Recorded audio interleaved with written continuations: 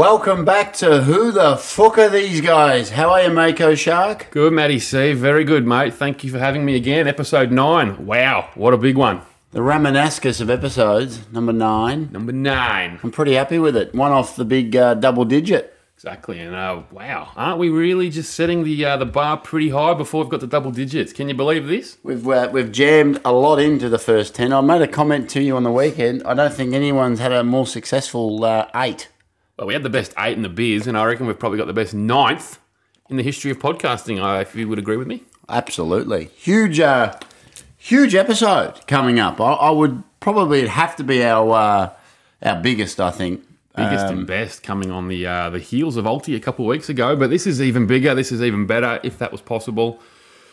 An actual icon on the pod today, Matty. I'm excited. I'm nervous because we're here doing the intro, a bit of pad work, as the old boxing saying, doing a bit of pad work, and we're waiting for the old Zoom interview with none other than an iconic wrestling figure. So we're very very exciting, very excited. Luckily, we've had previous guests on with a bit of stature to sort of tease us into this. Exactly. I do have a bit of butterfly in the stomach. I can't lie. This is a man that we have watched ourselves back in the glory days.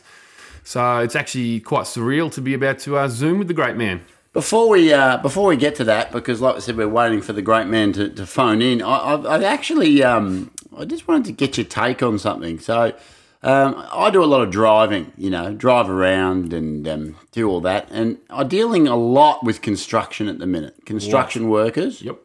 I hope I'm not going into any sort of tank territory with this. But anyway, I'll ask you, and if it's a tank topic, you can fucking tell me to shut up. But what do you do when you're sitting there stopped? Do you do like the wave? Do you make eye contact? Do you sit on your phone with the person that's holding the sign when you start to drive? Oh, the construction, the lollipop ladies. Do you do the wave? Do you even look at them? If we've sat for a good sort of, 30 seconds, I guess, and we've sort of developed a relationship potentially, I'll give them a little one finger off the steering wheel. Maybe a head nod if I can't be bothered. I'm 1 foot in, 1 foot out of it, because when you do the wave, you're putting yourself out there as a bit of a goober, because you're like got nothing going on in your life that you have to wave to a stranger. If you don't get the wave back... Yeah, well, they're probably not going to give the wave back, 37 seconds of the next 37 seconds of your life, you're questioning everything. It happened to me just today. Did it really? Sat there, 5 minutes, longest time ever, right? 5 minutes. They didn't even look at me once, right? Which I thought, I'm going to fucking make them... They're a prick. I'm going to wave, right? Did the wave, just got the eyeball follow, no wave back. Wow. Then I thought, I'll get to the bottom of the hill and I'll wave again. Nothing. I got stoned twice. You got bloody stonewalled by the construction industry today. Shocking. So I don't know. What you're going forward? Should I just be be the stonewall, or what should I be doing? That's their job. They're standing on the street all day. They don't give a shit who's in each car. So maybe cut them. Cut them? Don't bother with the wave. Okay, I'll be no more wave. I just thought I'd ask you, because you're a sort of learned man and know different societies and different techniques and what I should be doing. But okay, I'll just give them. I maybe I'll give them the bird. Well, that's probably stepping things up a little bit far. Okay. Well, anyway, I might, bird or just not do anything, because it does. It happens to me 3 times a week, and I always feel sort of I don't nail it. So maybe if I just stick to one thing, it might. I think a few of our listeners will have had this issue and probably don't know. Society's little mysteries, isn't it? You're not quite sure what to do. Oh, it is. It is. Hey, any new listeners this week? New countries? No new countries, but I reckon this is the week. I reckon we're about to launch into all sorts of new territories. This is week. Our crypto to the moon episode. I reckon. Yeah, if you haven't bought in, now's the time. Well, if you're out there, if you're one of these, I'm sure thousands of new listeners that we've probably got right now on the Who the Fuck Are You podcast. I reckon if you're there and you like what you're about to hear, can you just get on the socials, Who the Fuck Pod, on the Twitters, on the Instagrams. Get around us. Let's start a movement. My next country I want us to be big in is Iceland. Yes, the Icelandic. I reckon they like what we've got to say, and that's sort of a very out there sort of country to be listened in. We've got a few, but I reckon Iceland's my goal. I reckon we'll be big through the whole Scandinavian region. Scandinavian. All right, look, hey, We won't fuck around too much because So, I know. do you want to give this guest a little introduction? Oh, Or do you yeah, it says it on the podcast. They've clicked on it. They know who it is. It's Oh, Buff yeah. Bagwell. Yeah, He's an that's true. NWO icon. One of professional wrestling's most iconic and infamous characters. We all know what he's like. We all love him. And I think everyone wants to hear from him. So we won't fuck around too much. We're going to get right onto it, I reckon. Oh, I like the sound. I love how I was trying to play coy, but forgot Yes, it. I think you forgot that everyone knows. Oh, not- that's cute it's of not me. a secret You know, guest. I still believe in Santa, you know. So. Well, if you're out there and you've clicked on, you know what's coming. So get ready. Here he is, Buff Bagwell. The following announcement has been paid for by the New World Order.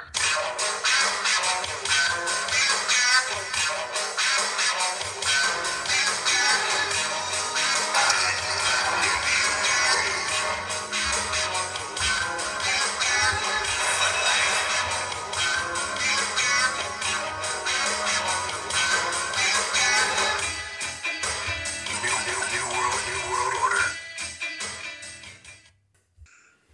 All right, ladies and gentlemen, it's a great pleasure for me to introduce our next guest today. He is a icon of the professional wrestling industry for the last 3 decades. He is a card-carrying member of the NWO, and as we know, when you're NWO, you're NWO for life. He is Buff, he is the stuff, and the ladies still cannot get enough. It is a great pleasure. Marcus Buff Bagwell, how are you, man? Hey man, thank you very much. Very good, very great. Thank you for inviting me. So nice, and just thanks for having me on your show, bro. I just it means a lot to me. And the one thing I want to clear before we start is something that hit me, and you may have heard on a couple podcasts before now, is the rebuilding Buff. Yes. You know, I read that on my buddy's podcast shirt. He's my podcast partner. Mm-hmm. And I thought to myself, you know, I wonder if fans really know what we mean by that, you know? And I wanted to clarify what we do mean by that, and that is all of the, I mean, keep in mind, bro, I got turned down to go to rehab That's crazy. by the WWF.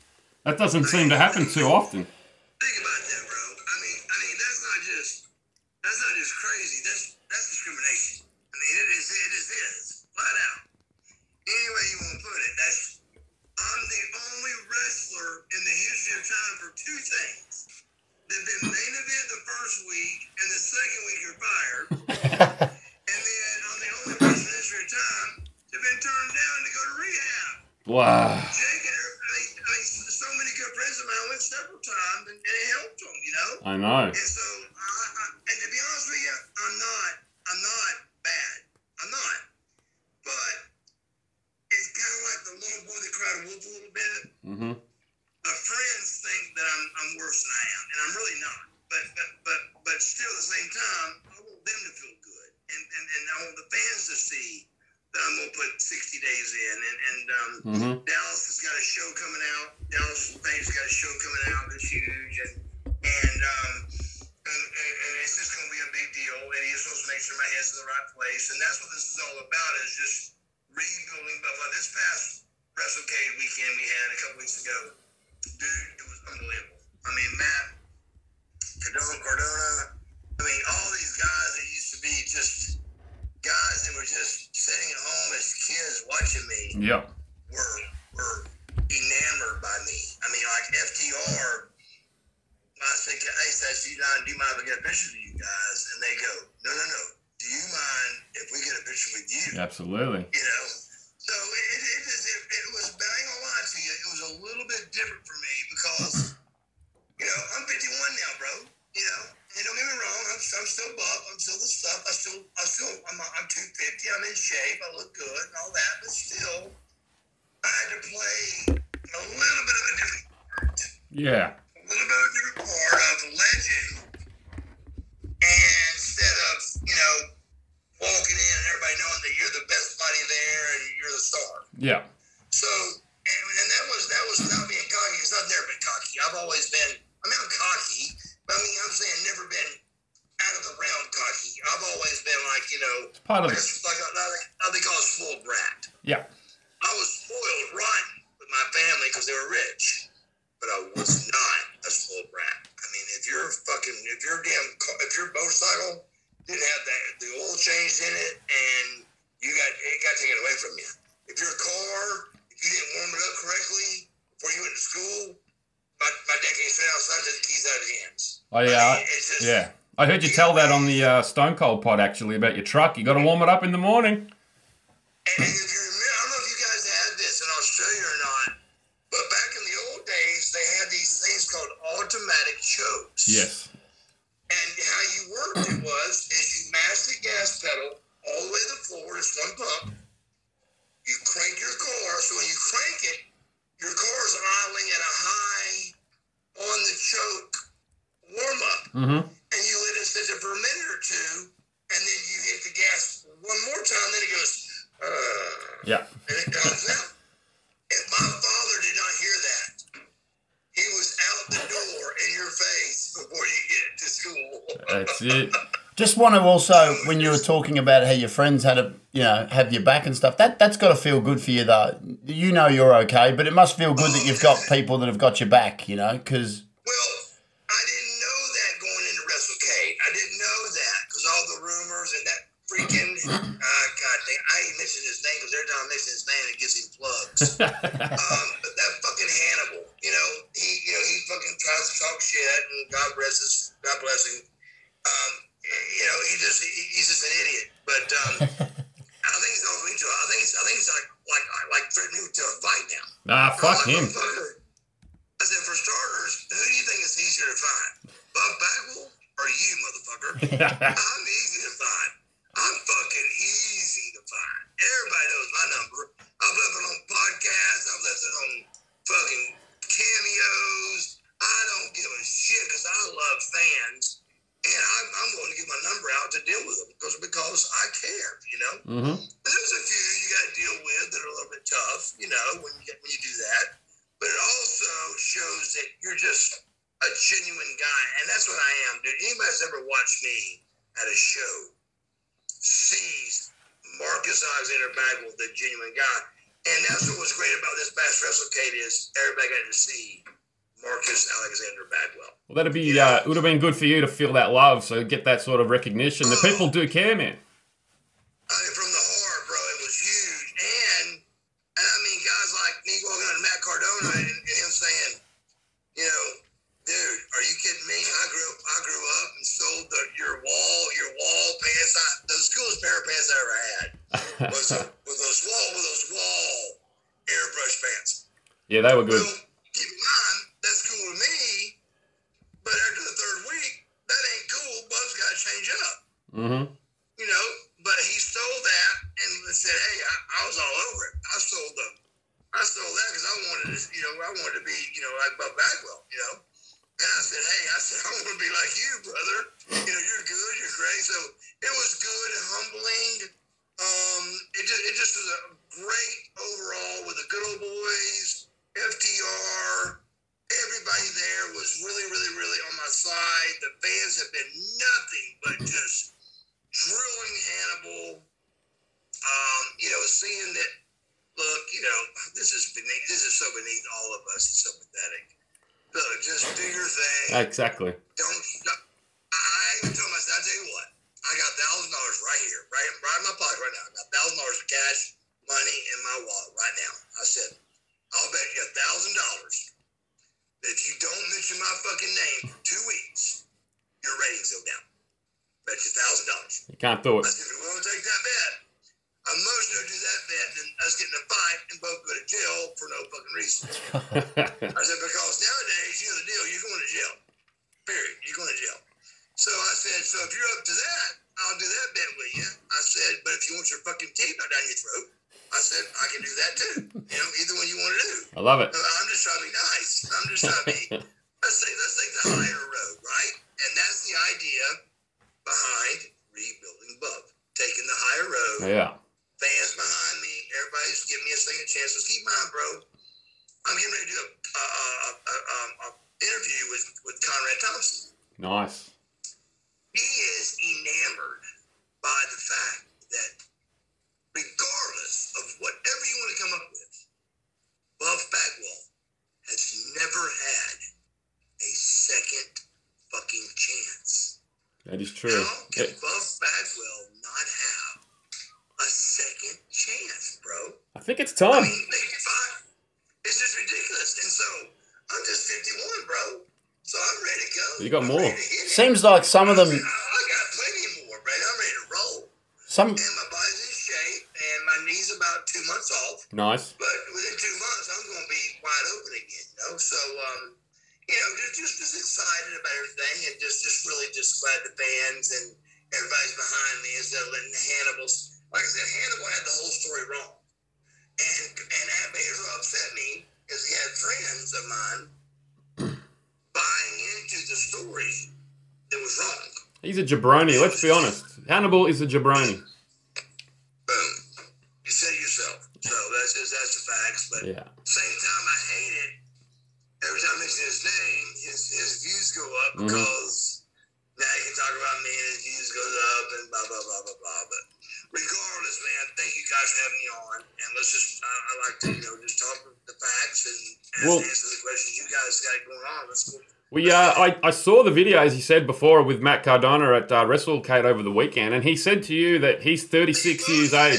He posted it, which made me feel so good. And he's 36, and he's like, oh, man, I loved you. I looked up to you when I was a kid. And me and Matt here today, we're both 36 years of age ourselves, and we grew up in that 90s boom period where you were front and center of that. You were right there in the heart of the biggest period. Bagwell, via luck, via whatever, just happened to hit at the right time of looking like Buff Bagwell and on TV and on wrestling, and you're buff and you're the stuff. I mean, come on, let's just be honest. Buff was cool. Or not, Buff was up there, in the NWO world, if they want to give it to me or not. You guys know it, I know it, it's a fact. But the problem is, I just never got that second chance. And so my career was over at 30, bro. Yeah. 30, over. And so it was just, pretty weird. And to be honest with you, I thought, well, I'll give it another second chance. I mean, sure, they'll give it another second chance. Never. I never got that second chance. So, but I'm also a big believer in everything happens for a reason, bro. So, do you think it was is it something to do with, do you think it's Vince? Has he got like an issue? He's got a bone to pick, you reckon? Or why are you the one man? I'm just going to answer the question with the question. Who does not get a rehab chance? Wow. We know old mate Scott Hall here on my T-shirt. He's had about 10. Scott Hall, Jake, a lot of guys. Jake's had about 20. Chances. And these are guys that are friends of mine, but I'm just calling it like it is. Yeah. Several guys had chances, but I never got a second chance. Just recently, too, Hardy looks like he made another blue and got let go. But how many chances has he had? He couldn't have more chances. Fuck. Should buy a bloody lottery ticket, that bloke. See what I'm saying? I mean, I might as well buy a life insurance policy on him and give it a roll. That's right. Fuck. Maybe Vince is jealous of the physique. He was jealous of Buff. I don't know. Well, Vince also is big in the Miss Olympia thing, and him and both Triple H. I've been told that that's where my heat was with both, and I don't know. I just don't know. I mean, but these guys, I just always just did what I was told to do, and I always did it right. But see, here's how I explain it, to be honest with you. How I explain it is WCW knew Marcus Alexander Bagwell, and we were a family. The WWF and the WWE, It was different, wasn't it? they knew internet Buff, and that's not The wrong that's not impression. right. Yeah, wrong impression. Could also be that Vince Sawyer was not a threat, but one of the big dogs of the other company. And when he bought it, I'm going to make an example of a guy to show the locker room no one's safe. It could be that. So that's the last piece what I was getting ready to say was I was the sacrificial lamb to get the locker room to go, look, hey. You've come into our world. They just fired Buff Bagwell in Atlanta, bro. Yeah. That means That's war. nobody's fucking safe. Yeah. And I noticed, Nobody's safe. So I noticed good old JR also referenced it a couple of days ago on his pod, and he's kind of shifting the blame back towards you a little bit, but I don't know about that. Yeah, I've heard, but me and Conrad are going to get the whole story Well, straight, and there's going to be finally no questions asked. Because keep in mind, I'll tell you guys for example, if he did not like me and he did his job and fired me, what heat do I have with Jim Ross? Exactly. There shouldn't be any. Oh, that's right. None, right? No. But if you got a guy that called you up and said, don't come to these shows and act like my mother called to get me out of them, now you've cost me millions of dollars and you're a fucking liar. So, you know, Yep. we're going to get it straight to where you can't get out of this one. We're going to get it so straight that you can't get out of it. And it may not mean nothing, but at least It's your side. everybody will know the facts. Yeah. And the facts are, he called me up to tell me to stay home. Keep in mind, God, me, and him are the only three witnesses I have. And who are they going to believe? They're going to believe Jim Ross. Yeah. Because God's not going to show up to that meeting. He might. He's not gonna show up. He might. You never know. I love him. I love him, and I'm a believer. But at the same time, he's probably not going to show up. So, you know, they're going to believe Jim Ross, you know. And so it put me in a bad situation of people literally, truly believed that my fucking mom was calling up. I said, why would I wrestle Booker T with 25 fucking staples in my head and then take all 3 house shows when you're trying to make it the WWF? Doesn't make It's a sense. superstar. Yeah. Did this phone call happen? Was this straight after that infamous match with Booker T? Was it like a day later, 2 days later? What time frame? This was on Wednesday after Monday Night Nitro. I was sitting in my house with not a soul in it and my big ass, beautiful ass $2 million mansion. That I get a call and it's Jim Ross. And he goes, hey Mark, I want to let you know, we got big plans for you on Monday. This is exact verbatim verbiage. Mm-hmm. We got big plans for you on Monday in Atlanta. We want you to take this weekend off, heal up good, get your head good to heal up, and then we'll see you on Monday, and we're really excited. The big news was I got fired in Atlanta. But the point is, the week before, why do we do the invasion in Tacoma, guys? Just think about Exactly. it for a minute. Mm-hmm. I mean, the invasion is Ted Turner. Why wouldn't we wait 1 week and put Buff Bagwell versus Booker T? I've got a feeling about that. I reckon it's because they knew if they had Buff in Atlanta, I reckon the pop would have been too big that it would have shown up their own superstars. Instead, they were able to say, see, Yep. we tried, it didn't work. Exactly. We tried, it didn't work. Shift the And blame. me and Booker knew that. We knew that, but we didn't know. You can't go to him and go, hey, Vince, you can't do that. So we had to play along, do the thing. So, long story short, you just don't put on the invasion match, the major invasion match between me and Booker a week before Mm-hmm. in Atlanta. You do it in Tacoma where we had been there once in 11 years. Not great booking. It really tells on. And when promoters and radio stations and all the podcasts and all that started hearing that stuff, they realized it. But still, it was extremely unfair. And like I said, Conrad finally jumped in, even being not good friends with Conrad. But I made up with Conrad after this interview I saw with him and Kurt Angle. And he really, really, really cared. I could tell by his voice he cared. Yeah. It meant a lot to me. So I instantly had my agent. I said, "Get ready to type." Well, he's done a lot for the boys, Conrad. He does a lot for a lot of guys. I sent out an email to him instantly saying, "Listen, bro, I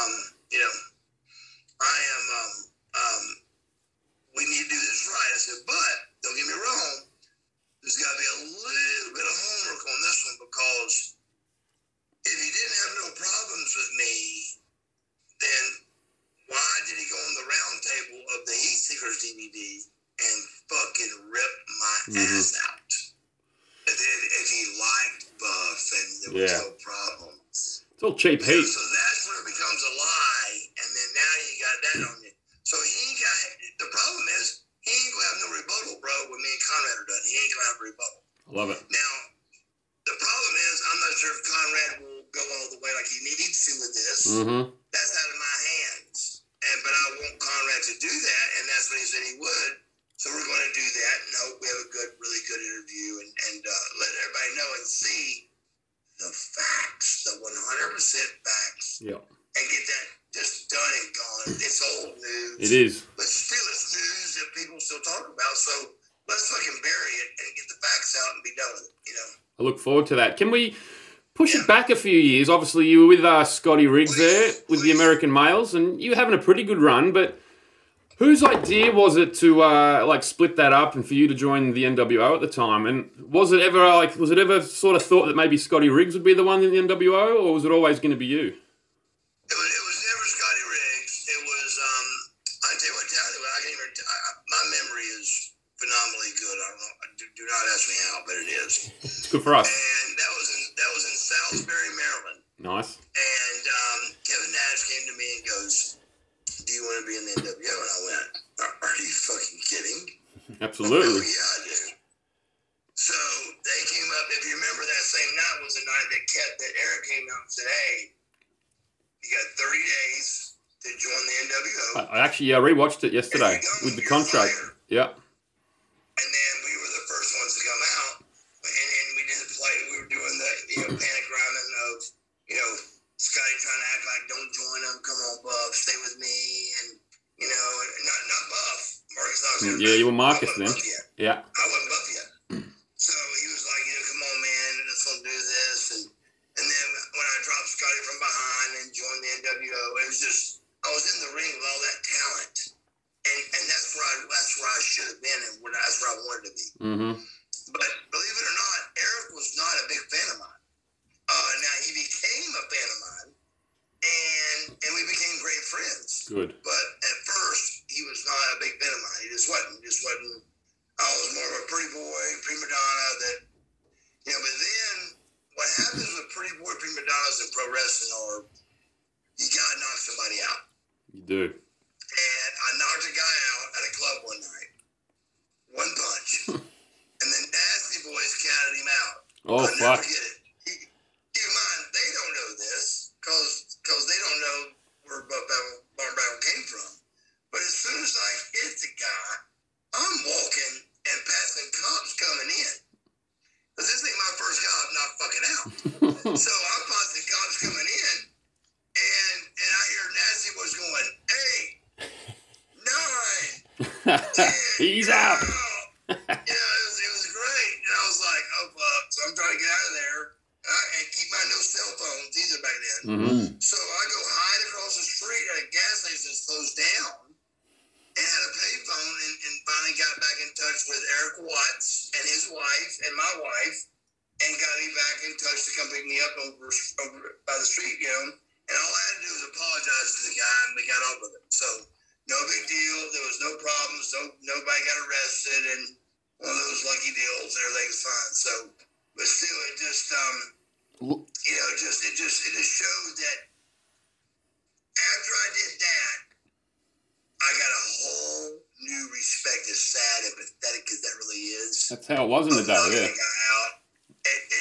When you're a pretty boy prima donna and you actually can knock somebody out with one punch, then you're kind of accepted among the boys. You're not the pretty boy prima donna. You're a pretty boy prima donna that may knock somebody fucking out.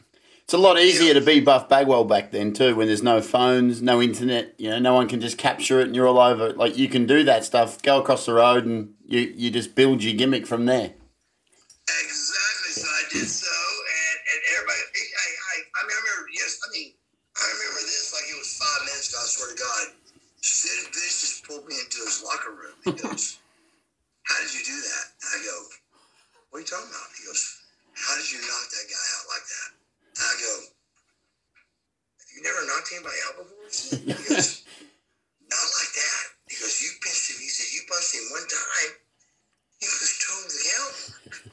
And don't get me wrong, I was a Golden Glove state championship boxer when I was 12. But that don't make a badass out of nobody. I was just kind of tough because I had 2 older brothers, and I became a Golden Glove state champion, no big deal. but still, it really did like blow their minds that I punched this guy one time and knocked him out. And so right then, the Nasty Boys loved me.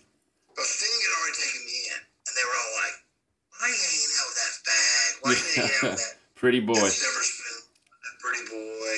Well, once this happened, then they realized how cool Bagwell was, and I got in with everybody, and that's when it became a family, and we all were good. If I looked like the Nasty Boys and I had you around in peak Buff era, I'd be getting you in with me at the club. Like I'd be coming off your whatever you don't want, women wise. I'm having that if I'm them.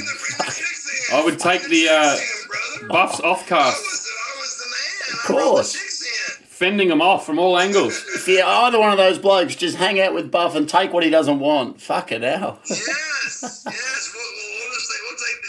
We'll take the side straps and we'll still end up on top. We actually, Believe it or not, we did that.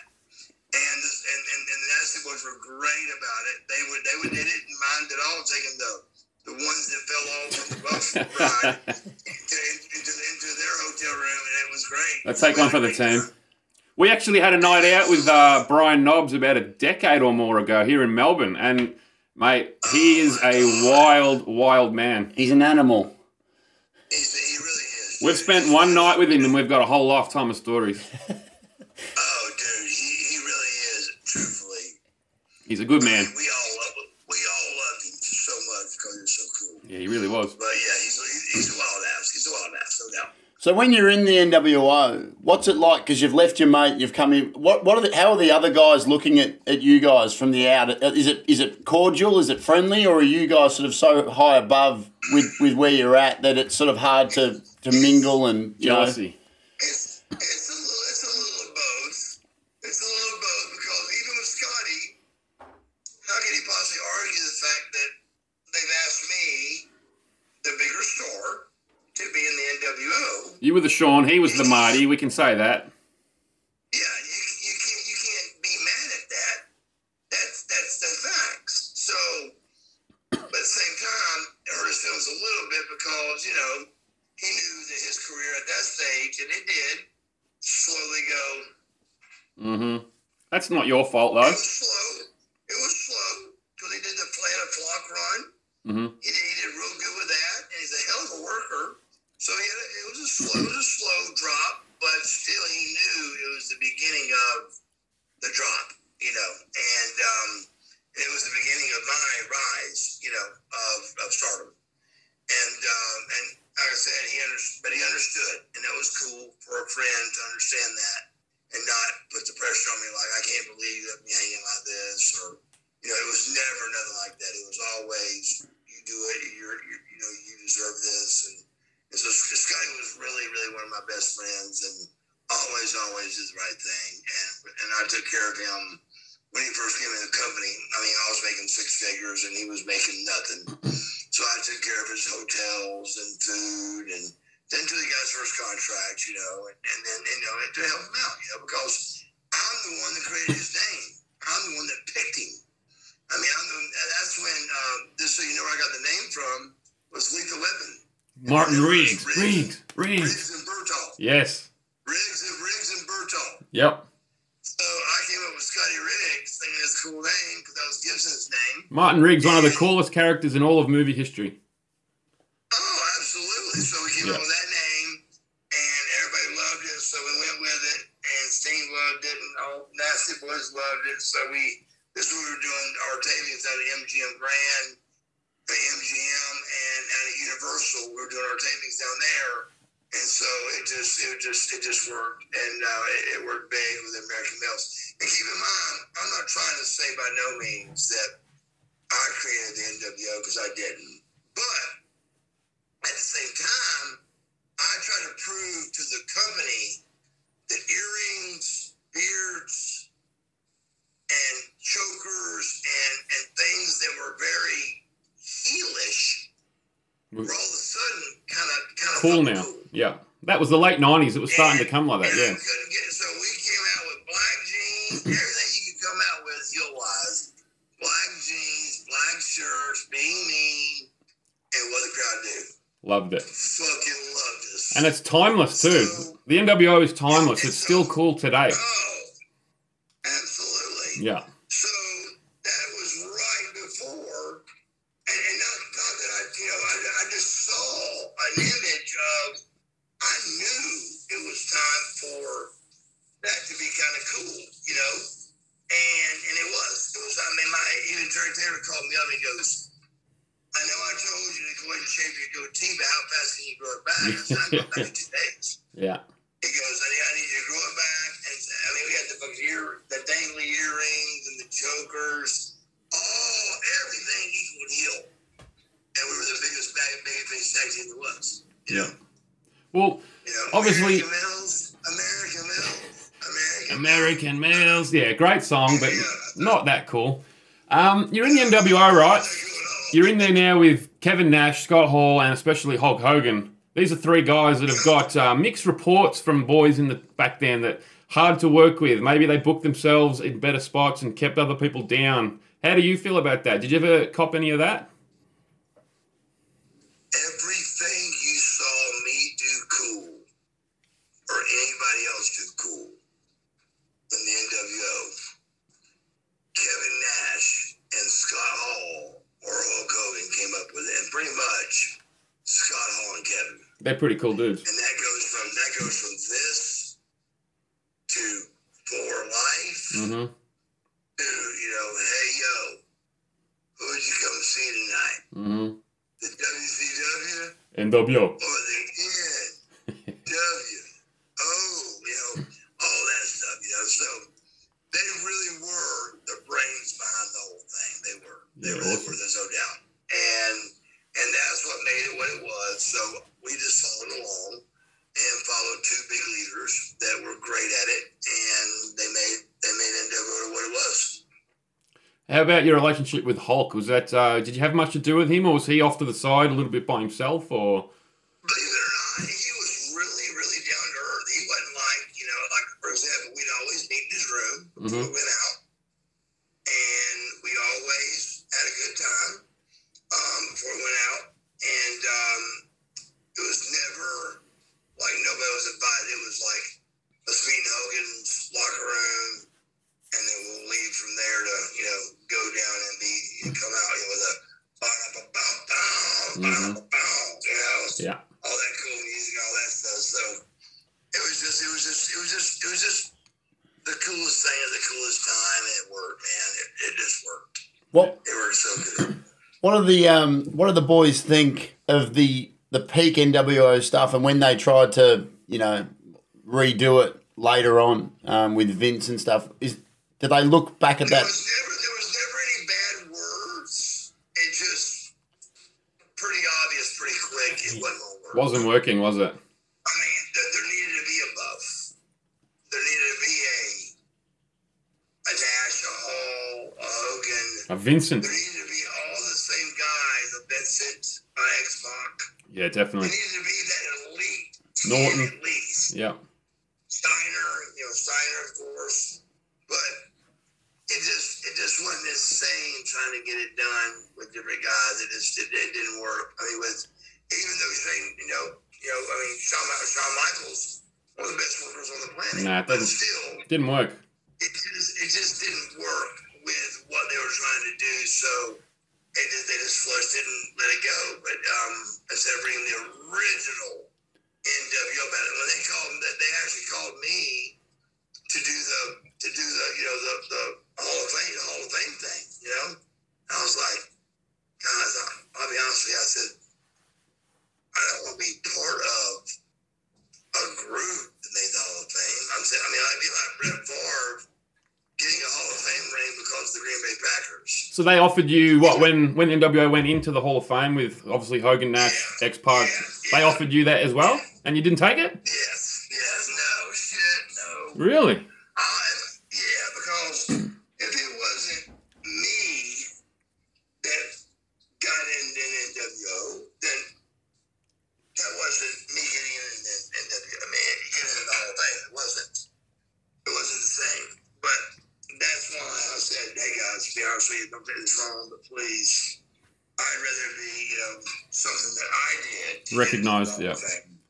Not something that the group did, and as being a group, even though that's kind of cool, it really isn't kind of cool. Like I said, it'd be like Brett Favre getting a Hall of Fame ring for the Green Bay Packers. You know, that ain't cool.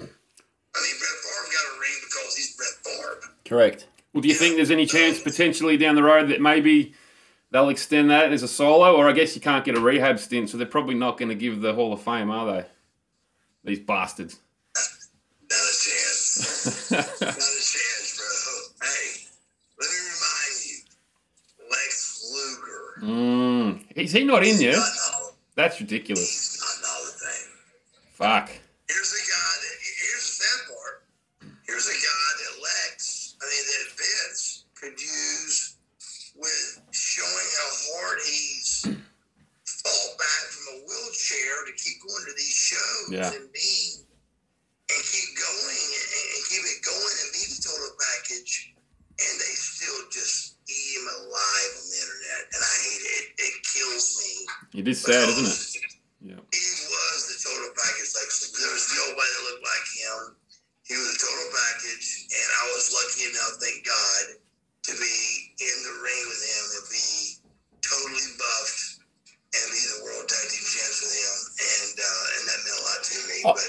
But as far as Hall of Fame, it's amazing. He's not. I can't believe that. Teddy Long, I love Teddy to death, but Teddy Long is in the Hall of There's a Fame. few I was going to say questionable- it's probably cooler to not be in it at this stage. And Lex Luger's not. I think Coco Beware might be in there. I think Hacksaw Jim Duggan's in there. There's a lot of questionable entries. Fucking Drew Carey's in there, for fuck's sake. It's a little rough. It's a little rough. It really is. Come on, let's be honest. I mean, you're talking about a guy that somebody that slammed Yokozuna on the Intrepid. Exactly. What a You moment. know, and just still was a total package Lex Luger, and still never got the full. It just proves that it's a lot to do with politics, and that shouldn't be what a Hall of Fame's about. So, yeah, I'm not into that. No, it's not at all. Well, let's go back, though. Let's go back to the glory days again. And obviously, a lot of the best times you guys would have been on the road together and in the cars and going to motels, town to town. Who was your main road buddy?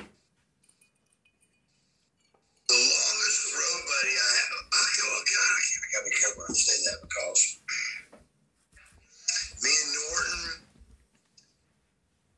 me and Scotty Riggs, but me and Lex were, because Liz was with us, so we had Lex driving. I was in the passenger seat. Mm-hmm. There's a cooler in the left rear, and then Liz was in the right behind me. So she'd be passing the beers up, you know, and but this is when we didn't party until after the show, you know. But you know how that goes. Because you didn't party after the show till a little before the show, till during the show, till, you know, et cetera, et cetera. But you know, that's just the way it goes in the business, because you're there for 8 hours, dude. Ready to be there at 12 o'clock. We didn't go live till 8. So it's like, A long time. dang, what do we do? Yeah. A long time to kill, you know. Mm-hmm. But we did a good job, and we were very proud of ourselves as far as what I thought we did, and also turned out a hell of a program, you know. So overall, there's nobody can really dog out the WCW or the NWO. It was just really popular. It was hot as a firecracker, and it was.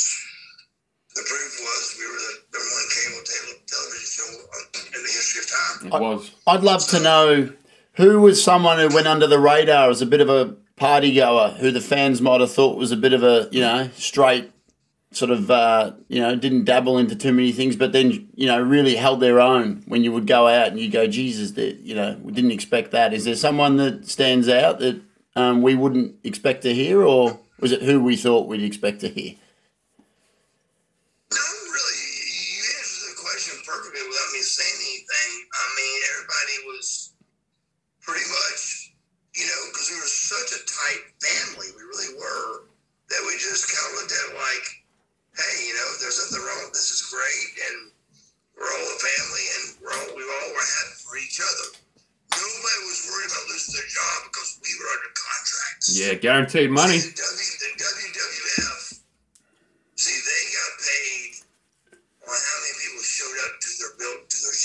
Yep. We got paid if 10 people showed up.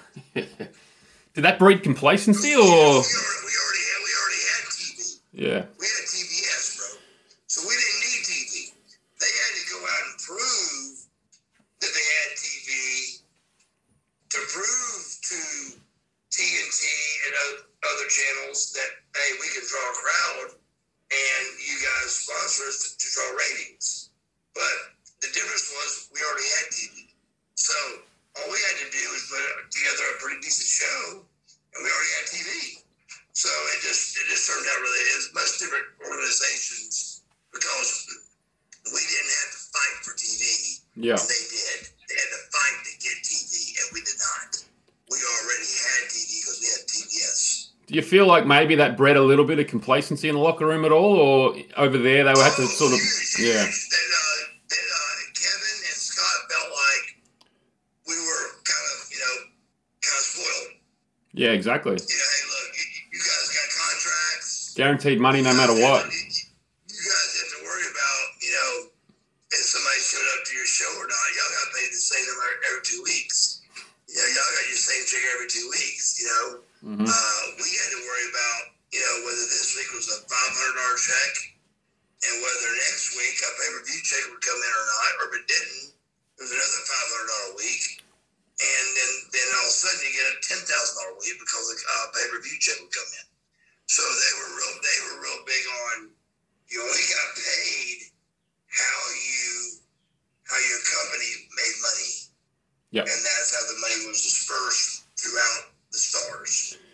Do we think of... And so they thought we were like spoiled, I was just going to say, do you think a little bit of that complacency came into the booking as well? Because, I mean, there was a lot of guys, talented guys, that didn't get much of a shot. And then when they got bought by Vince, became megastars. I wonder if they'd had an opportunity, if someone there had seen what they could do, where we'd be today. Absolutely. I mean, for example, look at Diesel. He was Vinny Vegas for us, Or Oz. and I beat him 2 or 3 times. Yeah. They didn't know what... Here's a 5'10" guy being a 7 foot, 350-pound guy. You want the best example of that? Yeah, the best example is a man that you fought back in the tag team days, Stone Cold Steve Austin. He was fired by FedEx when he hurt his knee. Like, they didn't know what to do with a man like that. Well, to be honest, Ben, I will be honest with you, and Steve talked about this on the podcast. Steve was hurt for us a lot. He really was. He was always hurt. Yeah. He tore his bicep. And when you're hurt with pro wrestling, you know the deal. We're live. It was live. Mm-hmm. So when you got hurt, You it was kind of hard to put you in the thing and keep you going because you weren't doing us no good. Yeah.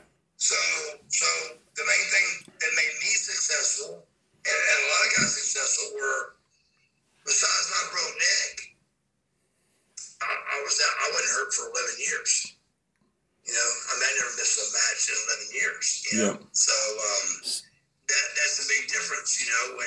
But still, that was his thing. Was he can help injuries. I mean, they happen. But still, Eric felt like But here's the thing: McMahon loved taking guys Just picking the like eyes. Steve Austin Yeah. and showing WCW, look, I took one of your guys and look what I fucking done with him. Yeah. I made him a fucking star, So you let him go.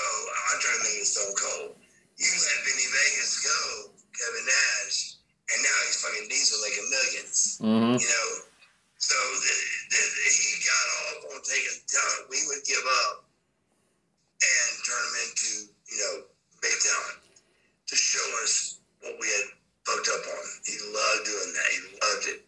So if you ever came from us, you went to him and he became the man to push you to the roof.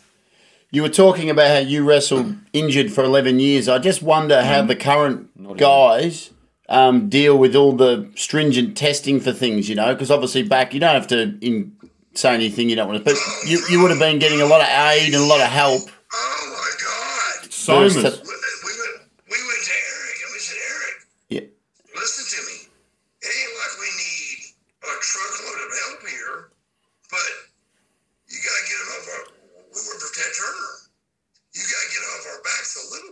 Mm-hmm. Or we can't look the way we need to look. Need a little bit extra help. I mean, me and Scott Steiner, you know as good as I do, pull up any video clip you want to pull up. We look like two fucking freaks. You had the peaks and the freaks. People want to blame it on steroids and everything. And it really wasn't that, but it was things that we would probably get a little bit in trouble for if we tested for it. But still, we had to get them off our backs. So They can't even have a joint these days without losing their job or getting whatever they call it, what do they call it? There's some sort of slap Wellness a policy. wellness policy thing. So I just wonder how they do it. Well, let me tell you how they did. I'd have a doctor right behind me, and I'm juggling right here in front of me $750,000 with my contract. I'm juggling with a pee bottle that ate my pee, putting it in the bottle and getting it through the system. Any means necessary. That's the way it was. Yeah. Yeah, that's the way it was. Because there was only about 4 guys that were totally clean. And those guys had to pee for a lot of guys. Just keep drinking them, feeding them water. More water, more water. Yeah, so we're like, hurry up, man. Hurry the rolling, bro. You got to pee. Drink some water. Come on, bro. Come on. But still, we did not deal with that. It was kind of ridiculous. It wasn't like we were like breaking major rules. No. And if we let it go, we probably would have heard nothing. Yeah. It was just, we didn't want to take a chance of anything happening. So we were like, more to Eric going, Eric, look, if you want us to look like this and come out every week looking like me and Scott Steiner do, which nobody else did, then you got to get him back off of us. You got to get him back off. Fair And enough. he did. He got him back off, and keep in mind, we that's another thing people forget. We were G-rated, and Vince was PG-rated. Yes. So that was a big deal. So, we couldn't do the cuss words and shooting birds and drinking beer and all that. We had to fucking act like, but the problem was, it didn't matter who did it. Because if Vince did it, it still was wrestling. Mm-hmm. Wrestling did it, So we just had to just go with it and have the best part of it we could and just have a good time. There's a couple of those Instagram pages that sort of poke fun of some of Vince's sort of storylines and things, and you watch them back now and you think, what was he fucking doing? Like, Dude, listen to me closely. We were on Harleys going from Sioux Falls, South Dakota to Sturgis, 750 miles in 2 days on our bikes with Dennis Rodman, Hulk Hogan, Steve Mongo McMichael, Luger, Wow. Sting, What a crew. Ghost Riders. I mean, this is before the word paparazzi was used. That's what was going on. Mm-hmm. That's what's going on. The word paparazzi was good. We pulled up underneath the MGM brand with that talent. People would on shit their both pants. sides. Yeah. And they were like, cameras are fucking everywhere, but the word paparazzi hadn't been created yet. And then we walk in and go to the bar to get a drink, and there's just people just mobbing us. So we had to have cops literally around us so we could have a drink. We saw on the Michael Jordan documentary last year about the Chicago Bulls, and Dennis Rodman at the time was one of the biggest stars in the whole country. And he was in the middle of the championships, he was winning a ring, and then just in the middle of that week, he pisses off from training and he comes and hangs out with you guys, and he's in the ring. Have you got any crazy, wild stories from that era? How was he? I really don't, except he was just, his favorite drink is kamikaze. I tell you that. Mm-hmm. And I mean, he's a party boy, no doubt about it. But he just was such a great guy. Like, keep in mind, we had Jay Leno. Dude, we had Jay Leno. We had Massive. Karl Malone. And we had major stars finally wrestling with us. Mm-hmm. And that made us, like I said, that's during that 83 weeks of that what's his name's got on right now? Eric and Conrad.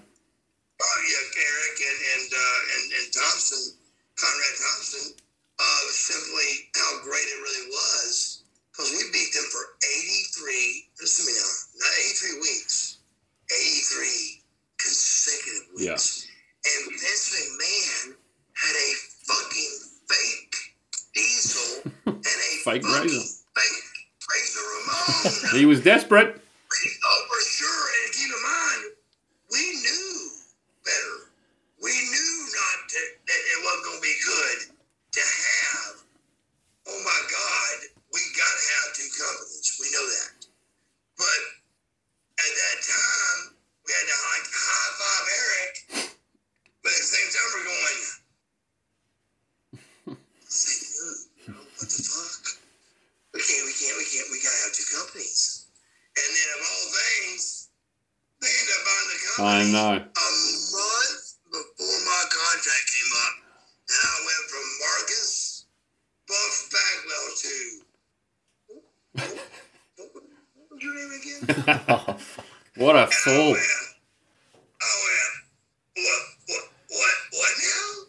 Vince, remember we met and we had dinner at your house and don't you remember, buddy? You know, so, but he didn't care. He didn't have to. He had all the leverage again.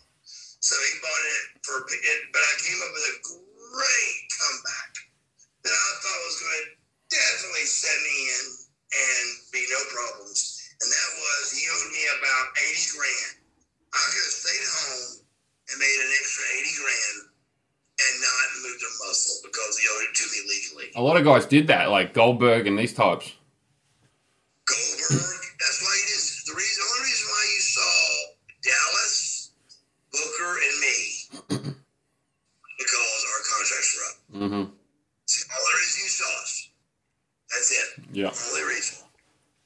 The rest of them, like your Lexus, your Flares, all your other big stars, were because they had a big contract and didn't need to.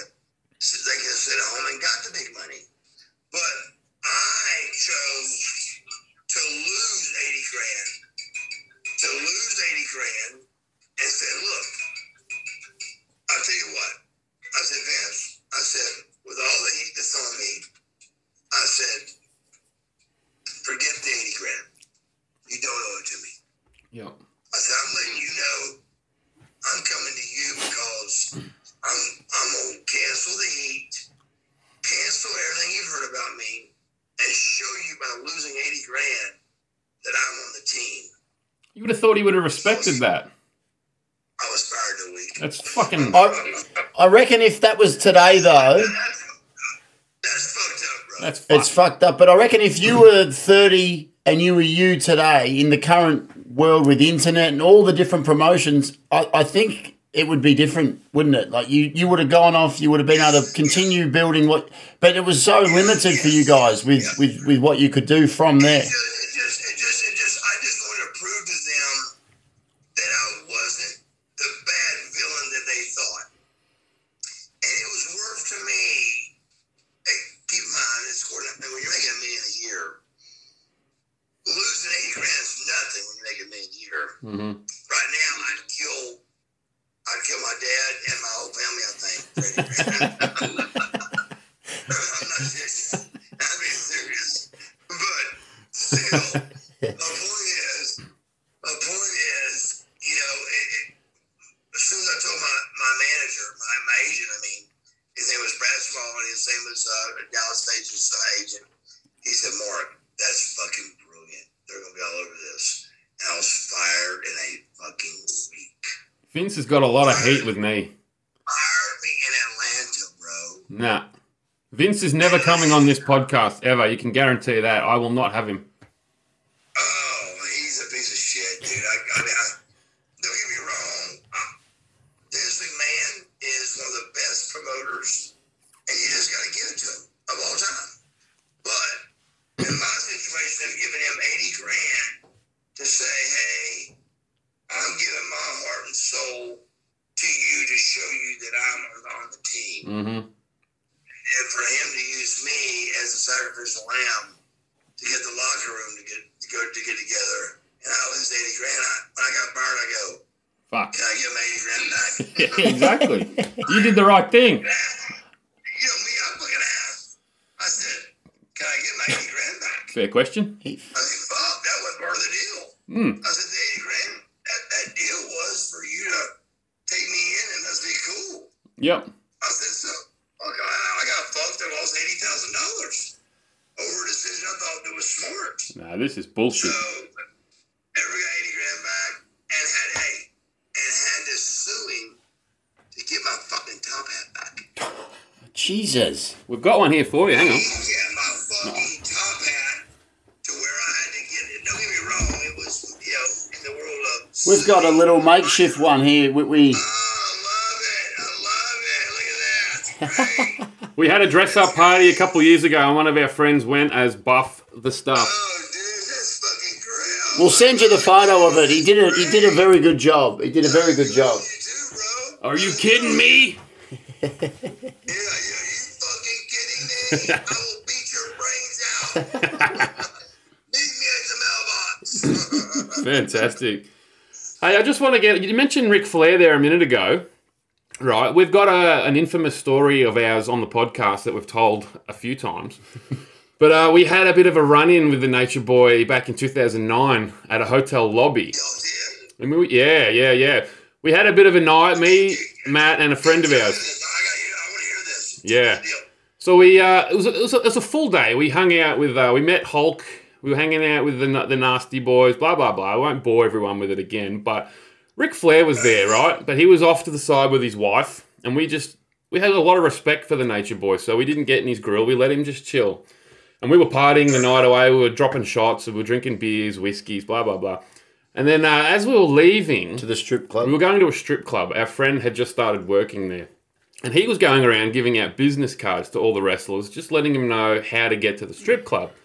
But of course, he's got respect for Ric Flair, so he didn't go over there. He didn't want to give him a strip club His wife with was his there. wife. So I was right there. yeah, so we thought we were being respectful, but Ric Flair didn't seem to think so. He got up and got in our friend's grill and started pointing his finger in his face, going, "Who the hell do you think you are?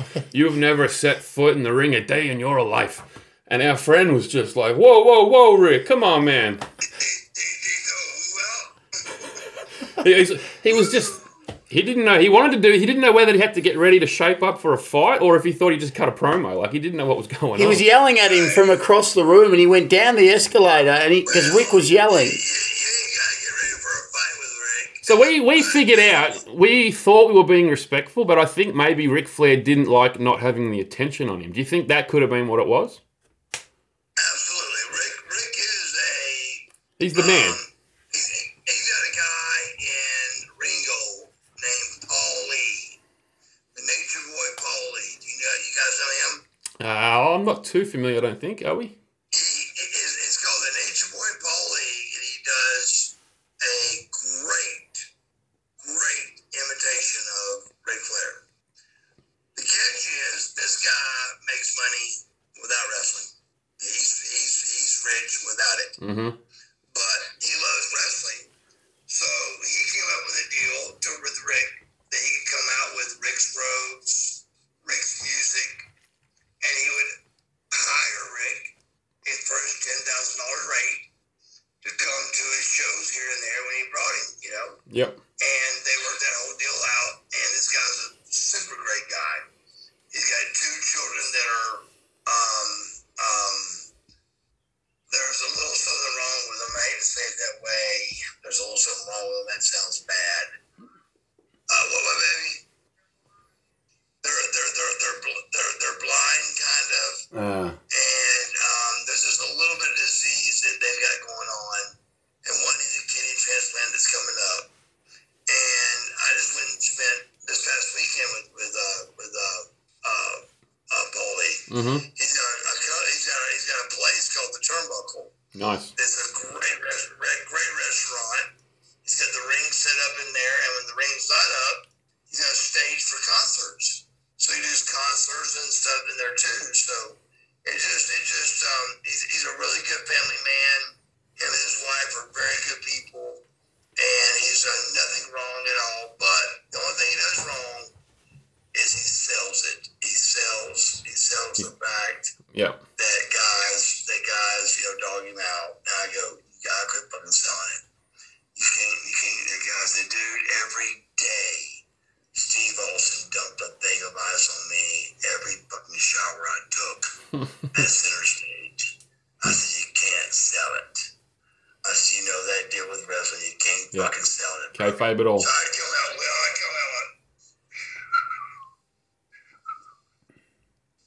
and with 20 cents of eyes, I'd be going, waiting for me to snap.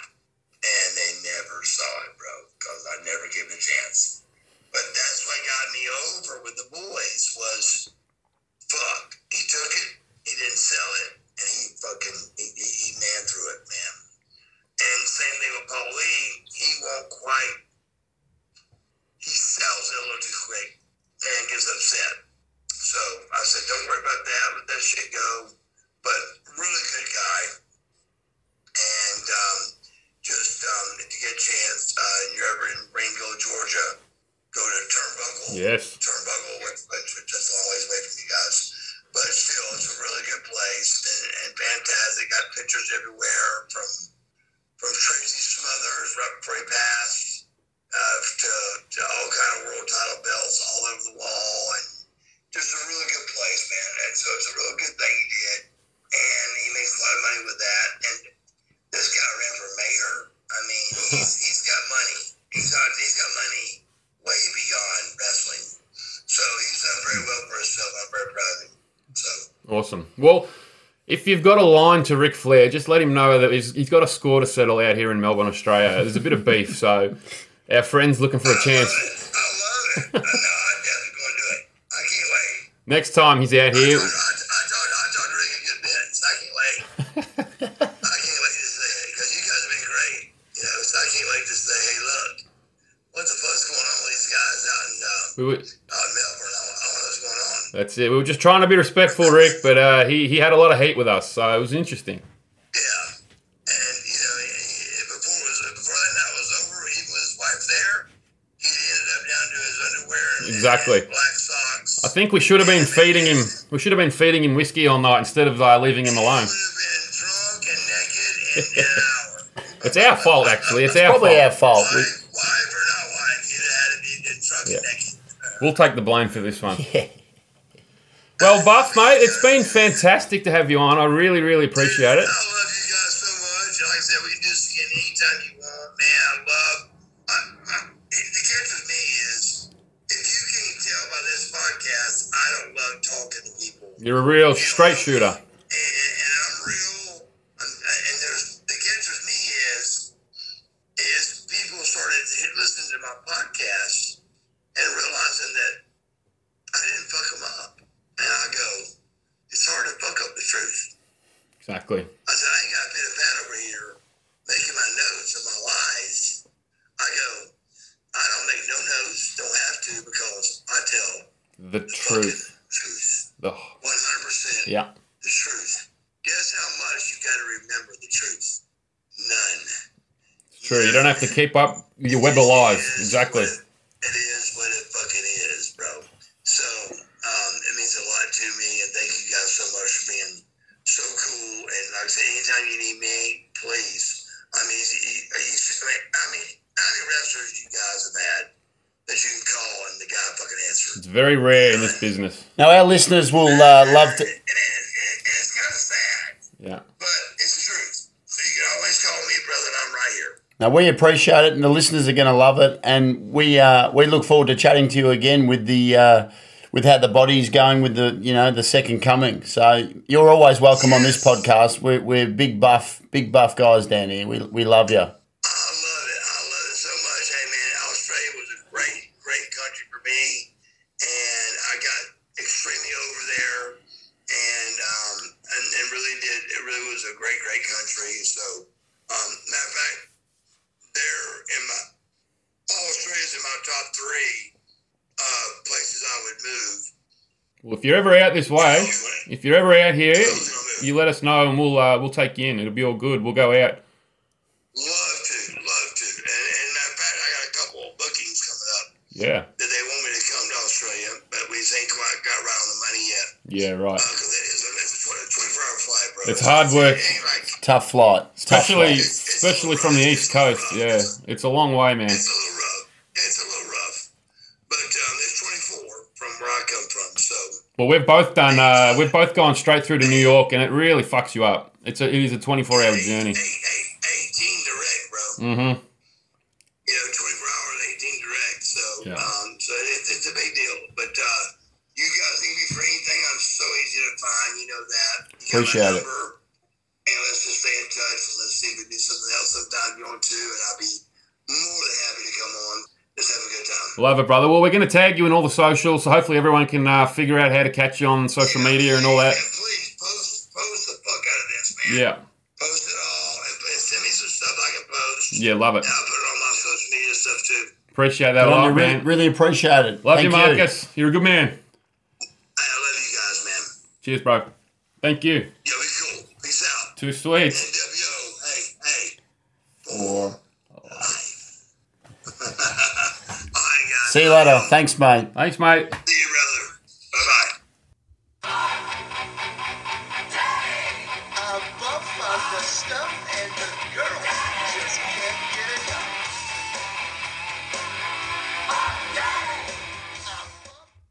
Wow is all I'll say. What a man. What What an a man. interview. What a man. What a moment for the podcast to have that sort of hour given to the fans. What did you think of that? That was just a ripping conversation. What a man Buff Bagwell is. Good on him. Just can't thank the bloke enough for coming on the pod and really giving the fans what they want, I reckon. He really dished out some dirt, didn't he? There was one or two moments on there that really got my larger than normal earlobes flickering. What do you reckon? The Hall of Fame. That That pricked my ears. What a story. That's a big story. So he's telling the world that they come to him. Yeah, they've And come he's to it. declined the Hall of Fame. That is a big story and hard to believe, to be honest. But good on him having his convictions and, stood up for himself a bit and good on him. Look, that was a big one for me. And look, if all that's 100% and he didn't want to join, well, good on him. I probably would have joined. I probably would have taken it too, but, I'm not Buff Bagwell. No, the other thing, not a huge fan of Vince, and I reckon Vince did him dirty. Sounds like it. I've always wondered what went down there. And to be honest, all the things I've ever read, it does sound like WWE, Vince McMahon, they're the ones in the wrong. I reckon what I sort of said about, knocking a big dog on the head, a bit of a larger-than-life character, probably would have been very popular amongst the boys. Like I mentioned, if I was one of them, and you probably would have stayed pretty close to Buff in his peak, there would have been a fair few set-asides just sitting there looking what's next, and you're there, so it's, I guess, the next best thing. But look, I reckon Vince probably did him dirty, and he was in a bad time of wrestling where there wasn't all that many options, where now it's fucking like they almost welcome getting fired. Well, it was back then. That was it. Vince bought the competition, wasn't it? So if he sacked you, there was nothing left in 2001. Absolutely. So, look, can't thank him enough for coming on. And one little thing I did enjoy him saying, he's there whenever we want to ring. So I reckon we'll get him back on. That was a hell of an hour, and I reckon there's another hour in him. I reckon we've got more. The open-ended offer to two men that are pretty well versed on a phone, especially, the odd prank call time. We never prank Buff, but I just reckon we probably need to be careful about how we use this open-ended phone offer, because I could just ask him what he thinks of the Bombers. Well, you don't want to ask him about the Bombers. You don't want to start pestering Buff with some random shit. But no, whenever we get an inkling, we need a big guest. We need to pull out the heavy artillery. I reckon we'll get Buff on the line again, because this man, he's got stories. He's got stories for days. I'm pretty happy with ourselves. I will give ourselves a tap on the back. Great effort from you on the socials. Great sliding in the DMs. Great networking. So great job on getting that man. And absolutely. Look, he's definitely a friend of the pod. There's no if, buts, or maybes about that, and we'll have him on in the future. Hopefully the fans of the pod enjoyed it, and there'll be a lot more to come. That's not where we're stopping, baby. Nah, it's just the first of many. I would have thought. I reckon the boys will be talking in the industry. There's a hot new pod on the scene. Who the fuck are these guys is what they're going to be asking themselves. And the answer is two nice guys. Two nice guys. Look, now, I would normally say good luck to the person following that. But, as I've said it on every episode thus far, The next segment is not the best. It is the all-time greatest segment in podcast, TV, radio, entertainment history. No one's doing it like this man. And it's just been building from week to week to week to week. And I don't know what he's talking about. I get a little bit nervous, but more so excited for what's coming in next. So Look, if you're out there and you're eating, maybe put the food down before the Shark Tank. Oh, okay. Well, see now, there you go. First warning from the actual Mako Shark himself. So this one could be getting into some big areas. So without further ado, we will go with the Mako Shark Tank.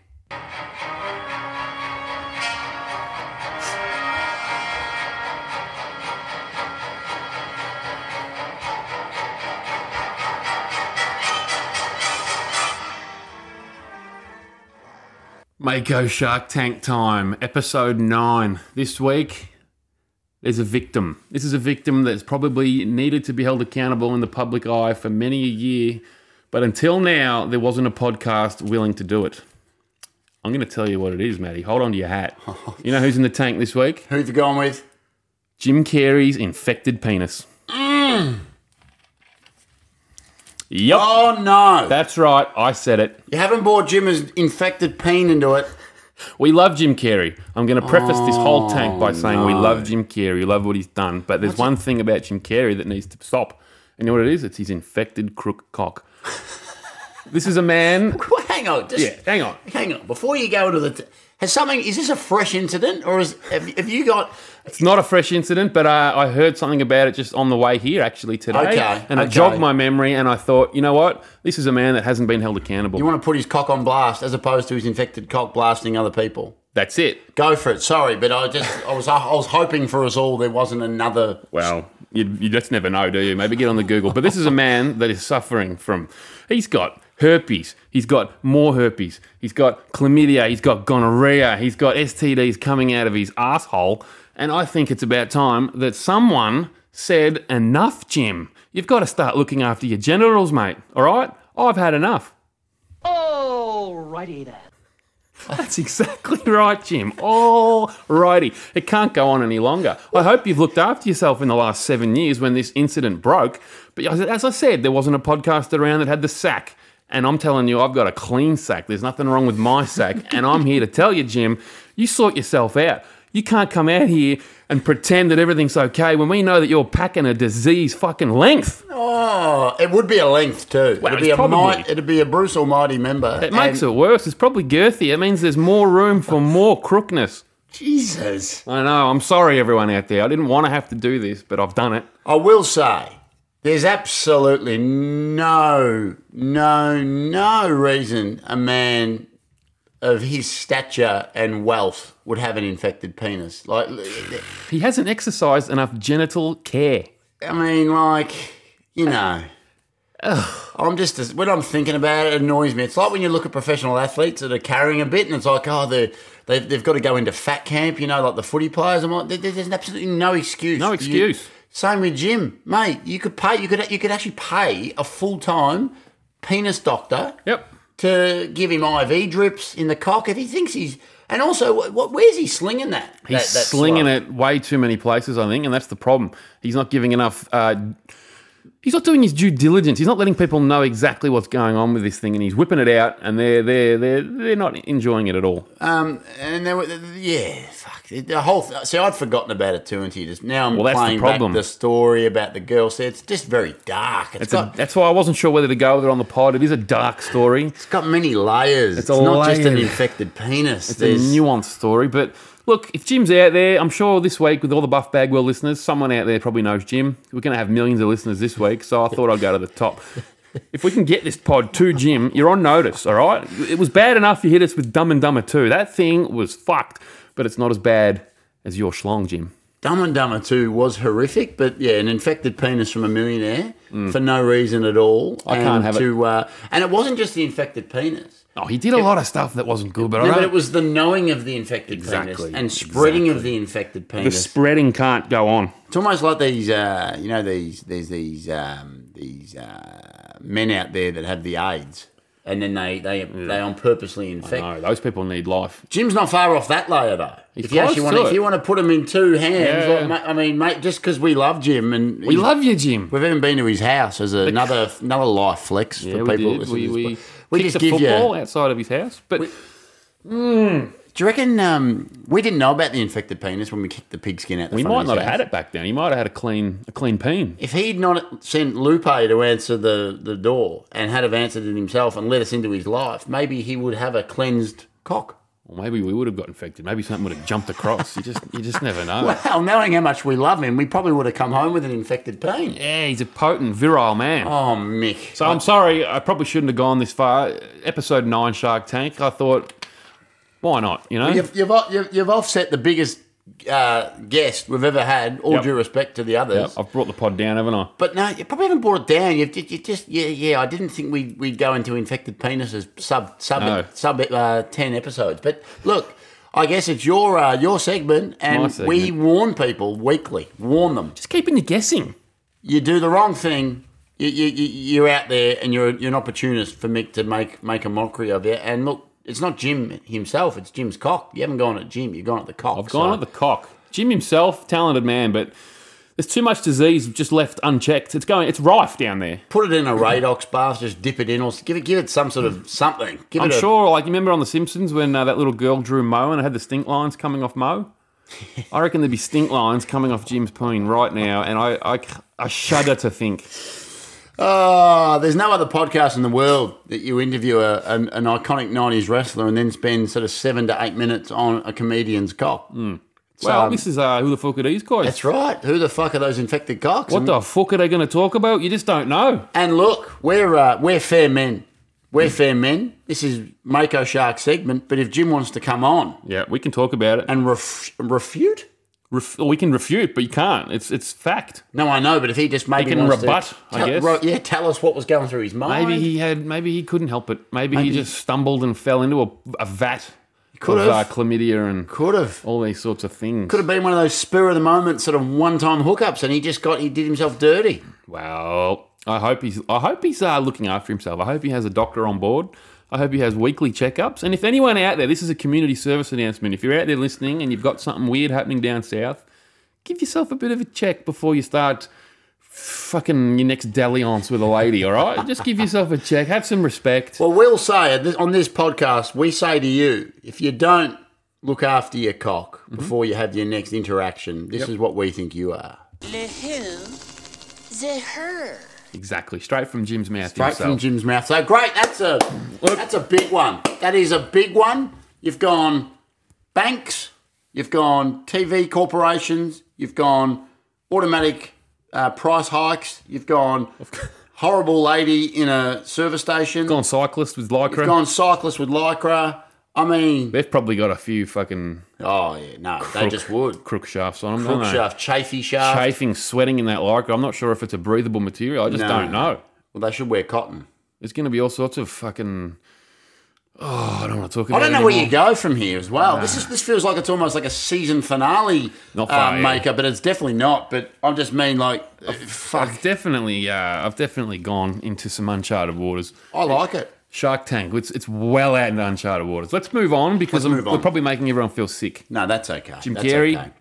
You're on notice. On notice. All right, moving forward. Well, the main reason of this podcast is obviously combat sports, and we had one of the more anticipated Big one. UFCs up on the weekend. UFC 269. How did it go, Mako Shark? Versus, I guess, what you wanted it to be, outcome, put it together, the multi. How did it all fare? Well, the event itself was another rip roarer, wasn't it? UFC again delivering on the promises. They're on a hot streak. They're on a hot streak of cards. These pay-per-views are just coming thick and fast. They're giving everyone their money's worth. Yeah. This was another one. This was a belter from Go to Woe. It's a to the moon, isn't it? Yeah, they're UFC's fucking flying. Jesus. They're in a purple patch. They've never been in better shape. I've said it to you. I reckon the last 3 weeks. I don't know what's going on, but it seems that there's no boo moment. We're not getting let down. No. We're getting at least 2/3 of the card being sort of, you go to yourself, fuck, that's the best thing I've ever seen, but you keep saying it, so it can't continually be. But they're in a momentum wave, and I guess the fight, the the bookers, which I've taken swing at many a time, I think they might be doing their job. They're putting together good matchups, and that's all we want as the punters. So, I guess, where do you want to start with it? Well, we had our multi going last week. That looked good early. We got going. A couple of results. We got going with steam. There was a tie to Shui Vasa. Oh, let's give a shout out to our man Bam Bam. We've got an open seat here for him whenever he wants it. Oh, the pod is open. He had another banger. He is just knocking blokes out, isn't he? He's on a tear. Tai Tuivasa. No one's actually asked about that guy's ACL. Augusto Sakai, I reckon. Yeah, let's get a welfare check on him because he was unconscious and his knee was looking worse for wear. He did the old lights out, body dropped underneath, his knee got caught. Yeah, and it's an ugly scene, isn't it? Yeah, it absolutely is. That made me cringe more than the knockout from a man that's got some of the worst knees in the valley. That's 260 pounds. Just it's like the Windows sound effect when the Windows shuts down. The ding, ding, ding. That's what happened to his brain. He just went straight down. The knee went, oh boy. Some of us in high school would have liked that to happen to the Sakai we mentioned last week with the sneakers. Some of us would have kept our sneakers and hats and clothing if a certain man did his ACL. So he got us off to a flyer though, and we were like, well, that one's tick.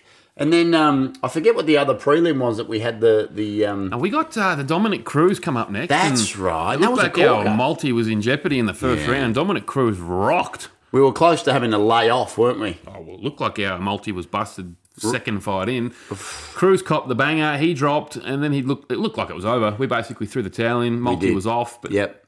to his credit, Dominic Cruz showing his wares as a real veteran and a real great of the sport. He fought through it, survived that first round, which looked really dire. Yeah. And then put on a masterclass. That's for 2 happening rounds. a lot too, isn't it? Guys are getting sparked early, but then somehow out-psyching the other bloke with, you can't actually kill me, and then now you're gassed because you went for the kill, and I've got 2.5 more rounds to get back at you.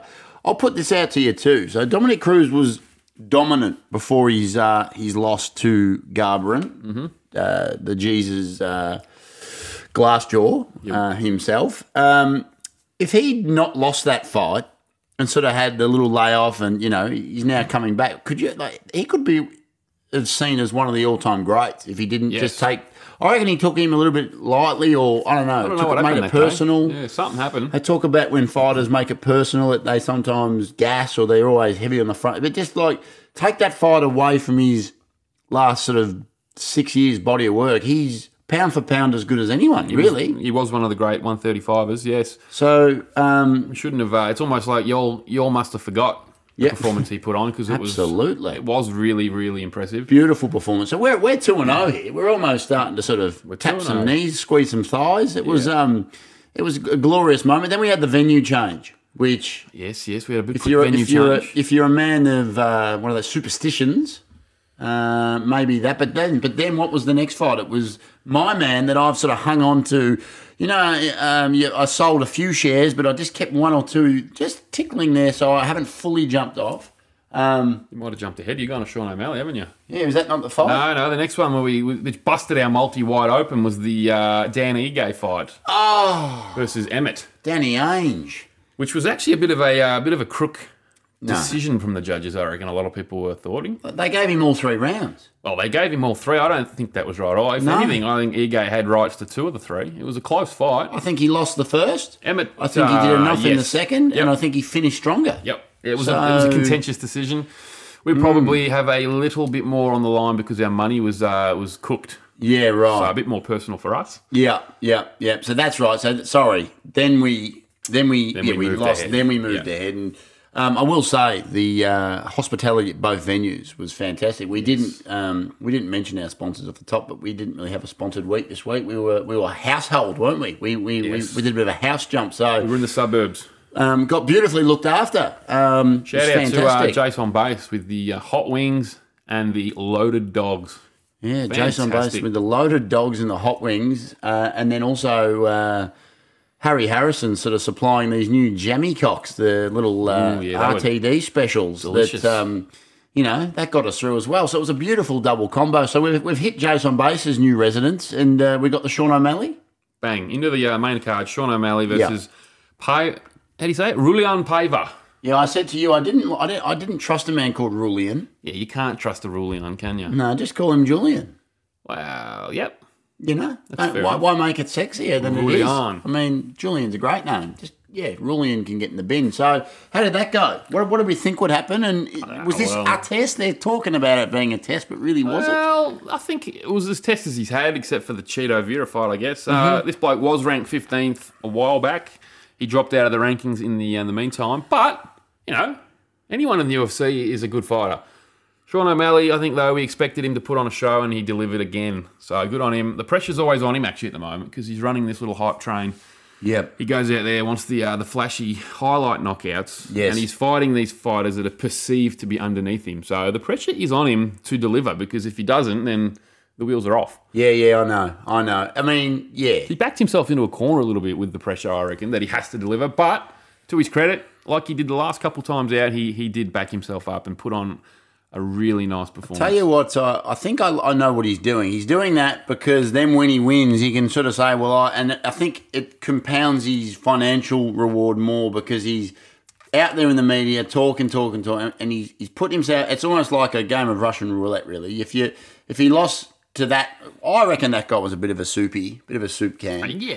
A little bit, Hints right? of If he soup lost to can. him, it's like you probably have to have 8 more wins before Yeah. you even get Dana's attention. So, but in doing so, I just saw Dana White the other day say he's going to get paid, and you think, well, he hasn't really Exactly beaten right. anyone. But as he said, he's backing himself in. He's banking on himself. So, And good as on he him. said, a lot of these guys are in the fight game. He's in the fight business, and he's doing it quite well. So He is. we talk about how the UFC doesn't pay blokes enough, and we get all angry at Dana, and blokes are starving out there. Yeah. But then you see a bloke like Sean O'Malley, who has done all the things, and he's a millionaire, hasn't even beaten anyone, but he's found a way to beat the system. Yep. So we can't really have So a he's crack like at a him. bit of an online gamer, and he doesn't do that. You can't have a crack at a bit of bloke. Twitch guy, isn't he? Well, like a Twitch. He twitches. the kids call it? Yeah, He's a it's Twitcher. something- He online twitches, Does he TikTok? probably. Yep. Yeah, he does Does all he the right things. OnlyFans? Shout out to Liz. Yeah. I'm not sure he's gone into that realm yet, but give him That'd another. be an interesting sex. The Sugar Show on Sugar OnlyFans. Shine on the Cambage. Yeah, I'd Would you watch that? Sugar Sean, Liz Cambage. Yeah, I'd watch it. I'd watch it. She'd be be wild. She'd be outweighing him by about 3 or 4 weight classes, I would have thought. Well, she probably weighs my weight, and she's got 2.5 inches of height on me. Absolutely. So think about that. That'd be a hell of a scene. Pay-per-view. So he hasn't got into OnlyFans quite yet. No, but yeah, he keeps winning. So once he loses, potentially. the listeners at home will notice that we've dropped that recently. But I'm just hoping that maybe we get an OnlyFans sponsorship because there's a bit of cash there. So you got to make it. We might have a nude podcast once a week, just a nudie. direct via OnlyFans. Well, your only. man Stephen Austin does or used to do, which I can't believe you could be bothered or fucked to do. he on? He did the G rate then the M rate. Oh, he used to do the family friendly edition. Yeah. And then the no holds barred. with his rotisserie chicken. Rotisserie chicken. I get my diet dialed in. He loves locking his diet in, doesn't he? Stone Cold Steve Austin show. Yeah, wow. All right. Well, that's Anyway. my impression. Hopefully like it that. comes across. I'm not Yeah, sure. I just like saying rotisserie chicken. Rotisserie chicken. Goddamn yellow jacket. Anyway, so Sean O'Malley, He's had a win. He carries on. Good on him. So we're 2 from 3 here. 2 from 3. The multi's busted, but we're still picking them. 2 from 3. But it's just good to know how the listeners want to sort of see how our picks go. Our picks are normally pretty good. And then, this was a pick solely on the fact that we're not big Jesus guys. Yep. And I did say to you, I felt it in my gut that this man would beat this man, and you stood firm with me. Yes. I went back and listened to the audio. You got to do that just to see how it went. But yeah, no, you stood by me, but you didn't promise that you would. I was nervous on this one, but I was leaning with you. I thought we were a big chance, Kai Kara France. Yeah. So who did he fight? He fought, as you just referenced earlier, the glass jaw Cody Garbrandt. The Jesus loving glass jaw. Yes.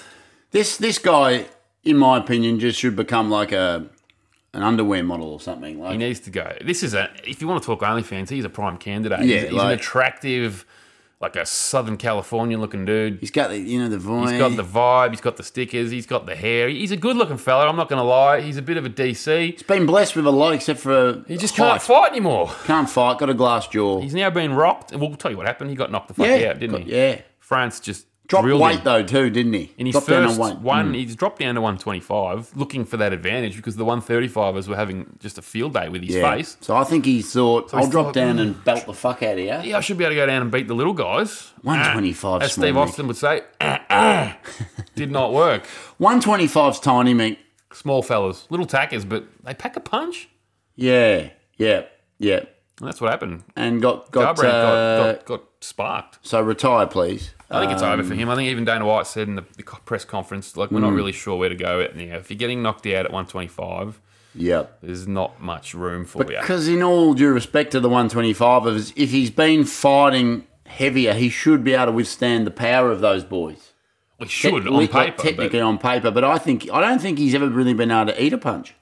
Well, no, it's a recurring sort of theme now. Him getting one on the button and then not being able to withstand it. So I think it's. I don't want to say curtains. I don't want to call a bloke's career on him, but I wouldn't be surprised. You can't cop that much head trauma just repeatedly. So He does cop one and then seems to lose all sorts of fight plan. Yep. Yeah, it all goes out the window. And look, we've said on this pod we don't like to get too technical, but I reckon he must have a plan. He gets hit in the face and then he can't deal with the adversity and then he tries to knock them out because he does have dynamite fists. But does. He leaves himself so open. He even waved him to come, come. That's the ego, isn't it? It's just, Yeah.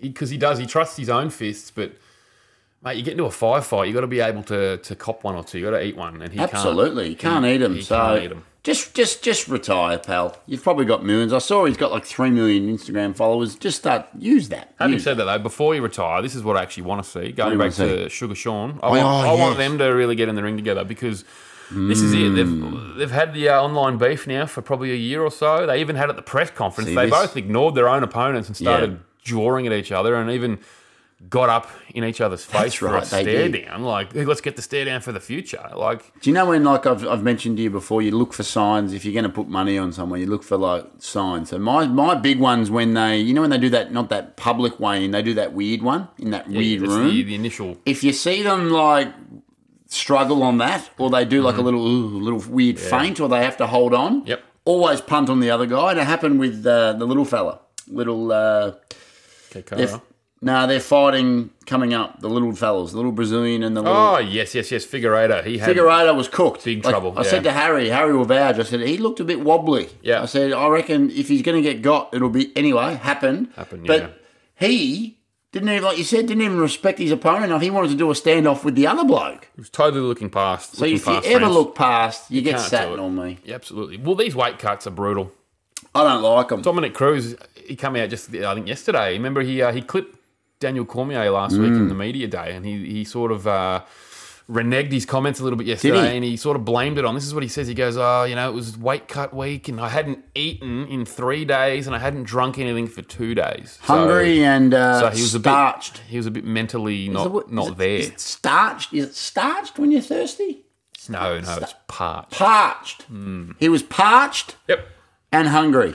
So Garbrandt was probably parched, and then in the fight, he got starched. Starched what your grandma did to like Your pillow covers your or pillow- your starch. sheets. You starch them.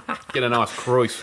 get a nice crease. So okay, so we had that. So we were 3 from 4 really. So we're chugging we were along with. cooking. We'll skip past the next fight. We don't really care about We don't- Jeff Neal this- Ponzinibbio. It was a boring fight. We had Ponzinibbio Leone, but he lost. So we're Let's get to we're the 3 from 5. the world shocker.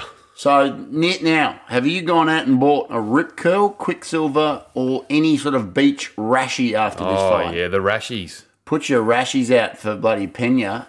Juliana Pena in the swimsuit sort of arrangement. Normally a sign of weakness. Shocking. Normally you see a chick come out in one of them and you go, nope. Put the house on the other broad. You can't fight. But wow. Nunes wears a half rashi though. She Nunez wears like a wears your little midriffy sort of operation. Yeah, okay. This fight, this was just a complete lock. I Ever wasn't- seen someone lose their mind more than in this fight? No, she did. She lost her game plan. They got into a firefight, and I don't know. I saw Adesanya's little breakdown on YouTube, and he called it panic striking. He goes, you cop one on the button, and you go, oh, hang on a second, I'm in a fight here. And then all of a sudden, instead of you being on the front foot, she was on the back foot, and she just was swinging, panic striking, just as a way to try and stop. Just stop. She didn't want to keep getting hit in the head, but it just kept coming. I'll put it to you to refute that bloke though. She got fucking. Watch the when she beat that big woman that's a bit mannish that looks like the Saw villain. Cyborg. She got belted hard against her, and when she stood and fought with her, she didn't look like she looked on the weekend. She No, looked like she yeah. had no ability on it. It was Something was just off. It wasn't like the that Nunez. movie Rookie of the Year where the kid breaks his arm and then he throws a zinger. You know, the kid starts pitching it, the little boy. Yes. Out of, he's a guy out of, he has sex with a girl in American Pie. And go slow, Kev. Oh, Tara Reid. That bloke, go slow. Talk about one of the all-time fucking downhill slides. Poor Tara Reid. She's gone from hero to zero. Oh, we could get her on here, I reckon. Oh, she's about under. I reckon she's under us. With that buff, we don't want Tara Reid. She got an OnlyFans? Hope not.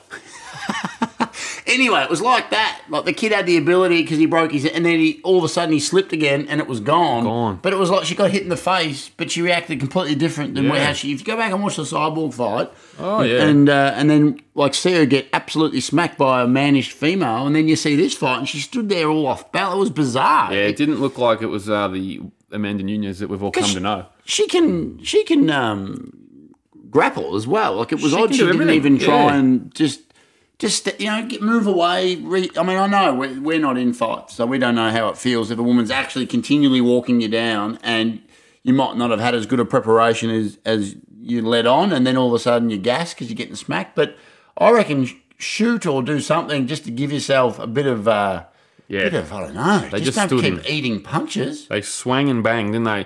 For people out there that didn't know what happened, man, Juliana Pena was a rank outsider. What was she, 10-1 or something like that? Or she- even more? So they're all she was only $7. She was only $6.50. That's why we didn't actually. Because remember, I said to you on the day we should put a bit on 10, but then we looked. It was like you've only Well, made whatever 60 the bucks. American odds are, she was plus 1,000. So I think that's fucking pretty big. Yeah, they were reporting the biggest upset Biggest of all time, upset but in that's history. not true because One of Rousey was $11 to lose to Holly Holm. Yeah. So legitimately $11. Well, this we didn't see this coming in, especially in the first round. Nunez took her down and controlled her, and it was like, well, this fight's over. Like, We were popping for the Rashi, weren't we? I'm love. telling Pena's corner, just throw the towel in. This fight's not going your way, love. Yeah. And then, Jesus Christ, second round comes along, and she just, I don't know what happened, but she just got the spirit of Rambo. I love when they back up what she said. Everything she did everything that she said she was going to do. Yep. Which I love that. That's great. I Yeah. reckon Nah. it's a bit good on her. It's ballsy. It's like we talk about with Sugar, but this is bigger. This is like you're fighting in the biggest fight. Like he does that against Soupies. Yeah, you've done this against She's the do- GOAT. She actually called her out and said, "I'm the worst fight for you stylistic." Yep. You've been ducking me, which potentially now we think might be true. I reckon she's been done. I reckon the weight of her partner, Nunez, just always having to carry an extra weight on your leg because this woman little fucking clingy boy. She's always clinging and that. She's there. She's sort of there. You're just like, get off of me. Like, she was even in her grill after she just lost, like right in her face. Maybe It's like, Nunez is the clinger to the other doll. We don't know. Maybe they're equal clingers. No, I don't reckon. I reckon this bird's put her star on the bright star of Nunez and just weighing her down. Then you got the child, and then you got all the media and all the the expectation, the GOAT. It just She's didn't got work, two did it? belts. People can't hold two belts, Mick. They can't do it. Like, and I just reckon that it just doesn't work. Doesn't matter who you are, the GOAT, whatever. Like, Wow. you can't do it. Someone always comes along, don't they? We weren't expecting it, but that's what happened. Congratulations to Juliana Pena. Yeah. So who the hell knows what happens from here? Probably a rematch, to be honest, but I'll pay for it. We're fans of the Panna Cotta. Yeah, good nickname. Let's roll with that. The Panna Cotta. I'm a big fan of that, actually. So she's what's next for her? Because Dana, he doesn't fucking let up. Like, this woman has been his fucking cash cow because there's no one that anyone wants to watch. Yeah. All due respect, by the way, but the female division, there's a couple that we love, but it's not stacked yet. It'll be Not yet. 15, 20 years. It'll be a different story, right? Dana just comes out and said she fumbled the ball for the big cash fight with some other. Oh, yeah, they got karate, that, but like, he's so quick yes. to turn on him, isn't he? He is, yeah. Mate, why don't you say, look, she's had a bad night. She's had a lot of expectation. Kayla Harrington, that's her this name. bird. She's a free agent, the big hot shot. He's just a brutal guy, Dana. A bit of a prick, I reckon. Just say she's had an off night. You're allowed to have an off night, I reckon. Yeah. Fucking hell. Like, Anyway, they'll have a rematch. They'll book that, I reckon. who wins that and how does it go down? Wow, who the hell knows? What's your You think long shot Nunez- Mako Shark You tip? think she's going to come out and really try and assess what went wrong and come back better than ever? So Yep. you can't ride out Amanda Nunez on the rematch. I don't I'll think. put this to you. What do you think will happen first? Will Nunes get her belt back, or will Jim's penis be clean Nunez will get a belt back. before Jim's penis Jim's is penis clean? is probably a lost cause, I reckon. It's a write-off. Well, I just wanted to sort of weigh how quick you thought she'd get back to the top and how serious you think Jim took Keep his an eye spray. on both of these things. We'll have Yeah. a bit of a running tally, but I Yeah. reckon Nunez gets the belt before Okay. Jim gets a clean bill of health. I'd like Pena to hold it. I'd actually like Pena to go up and take her other belt. Wow, there's always a chance in it. The 145, there's no one up there. I've seen her say though that why would she go up? But even previous to winning this belt, maybe it Okay. might change. She sort of said, "This is where I fight at. This is where this is my ideal weight." Yep. But geez, I reckon if she wanted to make retirement money, Go up and you'd take almost both start belts. to get towards Conor McGregor just for money for a fight. Like Dana, would there be a lot of money for her to go up and take the other broad's belt? Wouldn't it? Double belt. A little bit of money, maybe not Connor level, but there'd be some money there. I guess on the female scheme of things, it'd be as big a money as you'll ever get. It'd be a big fight. So let's, I guess, watch this space, and then moving on into, look, this was a big fight, wasn't it? This pay per view, we also forget, was supposed to have that little poser Masvidal against Leon, that would have been glorious, wouldn't it? Street Just Judas v Leon, yeah, that would have been a hell of a fight. So that's been put on the break. So we go into the main event. Who was fighting, Mick? Charles Oliveira was defending his title against Dustin Poirier. Mm-hmm. This was always going to be a good fight. A couple of just respectful, nice guys. A couple of really, as we said last week, veterans of the sport. Yep. So many fights between the two of them, so many wins. They're two like journeymen that have found themselves right at the top, main eventing this big pay-per-view. So give us It the. was a 50-50 fight. I couldn't pick it. We went with Poirier. We did. I had my, the multi. which I'll get back to in a minute. I did have a little bit of hesitation around him. It was trepidate. You did. You said that he potentially is a bit of a choke artist. I just said, look, I just feel like he's the kind of guy that can get to the top, but can't just get over the top. Can't get over the final hurdle. He's just missing something to be that star. He's like a boring, nice guy, and it's just like, I don't know, fate or something stops him, but I guess no one really wants him to be the champ. Look, I was happy for him to be champ. In that first round, he comes out, he bops Oliveira, drops him. It really did look like, just like last time Oliveira fought, it looked like he was about to get beaten. Yeah. Poirier was bopping him around. Bop. It was very close to getting his finish, but he just couldn't quite get it. I don't know, something about Oliveira. He's just very elusive when it comes to that. He just managed to avoid it, didn't he? He did. Poirier gave it his best shot. He did. He won that first round. Our multi was looking fucking good. Yep. But Oliveira, he's developing a habit at He this is. point. Do you subscribe to my theory that I sort of mentioned that these guys from these third world countries, when they get to the top, it's like, I've come from absolute squalor. You're going to have to actually murder me to get it. Like, it just feels like it's going to take something special to beat him. This is actually an anecdote that the Dal Samantha gave me during the week. Oh, good. Shout out. I wasn't aware, but Charles Oliveira as a kid was extremely sick. Oh, was he he? spent 2 years in a hospital. He did not leave from like the ages of 9, 10 to 11. He was in hospital with happened? rheumatoid arthritis. Oh, come off it. And he had something else. I think it was something wrong with his heart. I haven't done my research. I'm just going back to the conversation a week ago. I think it was he had heart problems. Jesus. And he had this massive arthritis issue where he couldn't walk. Doctors told him he would never walk properly again. He will not play athletic sport. He was a big soccer boy. Oh, And no. it wrecked his boyhood dream of becoming a soccer player. He didn't leave a hospital for 2 goddamn years. Somehow he's gotten over all that, which is just phenomenal, really. Yeah. And now he's the champ of the world. Great fact from Samantha. Little too. factoid. Sammy with the facts. I'm happy with that. Yeah, I was happy with it. I was very happy. I forgot actually to jump in on the pod last week and drop it, so I'm giving her a bit of credit here this week. Hey, look, follow-up credit's just as good as the initial credit, so good from her. So anyway, Oliveira Yep. controlled the second round, took Poirier down.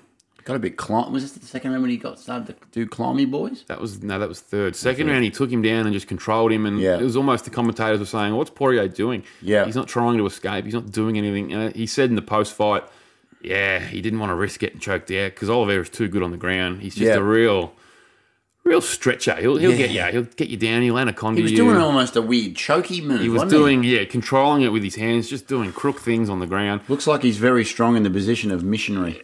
Oh, yeah, he'd be a missionary artist. But he's a hell of a Brazilian jiu-jitsu practitioner, and he'll choke you out in any way you give him.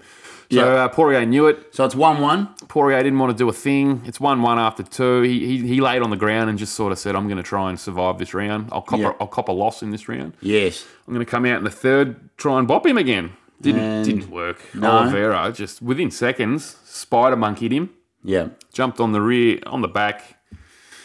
Got him in the choke, squeezed to hell, didn't he? Yeah, he did. And Poirier, the poor fella. That's a double. That's his second title loss from a rear naked. Is that not right? Yep, a standing one. This was crook. So standing ones are pretty rare. Oh yeah, very rare. He looked very comfortable also in the reverse climby boy position. Yeah, he gave Poirier no option. I think what happened from my, like I said, non-technical viewpoint, it looked like he stood there with him. Respected his striking, gave him a round where he just sort of thought, can I knock him out? Probably maybe not because he's dangerous. Then his crew would have said in Brazilian, look, get this to the ground. He's nowhere near as good in that. And he's dangerous with his striking. And then they worked him over. And I reckon mentally that's a cooking when you've been laid on for a whole, and physically, you'd be, he's gassed. If I swing badly and miss and he comes in for the takedown, it's curtain. So it looked like, he didn't look like he was defeated fully, but he didn't have the same pizzazz in the third as he did the first, and I just reckon he mentally worked him out and then just broke him down in 3 rounds, as a champion probably should. So unfortunately for Dustin, as you said, that's his second title fight, and they've both ended up. He's had to tap out both times, and no shame in it. You've lost to a couple of champions, like a really good high level fighters. But there's not a lot for him to go to from here. Dustin, yeah, because he's beaten. Let's just talk. He's beaten Gaethje, right? Yep. So we don't really need to see that again, do we? Unless he wants. I guess the only way we want to see that again is if Gaethje can beat Charles, which I don't think that happened. I see Gaethje putting up a good fight, but I reckon Oliveira gets him. But I think there's a couple of options if Poirier wants to continue his career. Give me a couple. Because he said in the presser, it's just up to him now to go home, reflect, look himself in the mirror and figure out if he wants to keep fighting, because it's a brutal sport. Shocking sport. Takes a lot of commitment. Shocking. We've got 2 options. Obviously, we've got, he could probably fight Michael Chandler, both coming off a loss to Oliveira. I think it's a good fight to Chandy's coming make. off 2.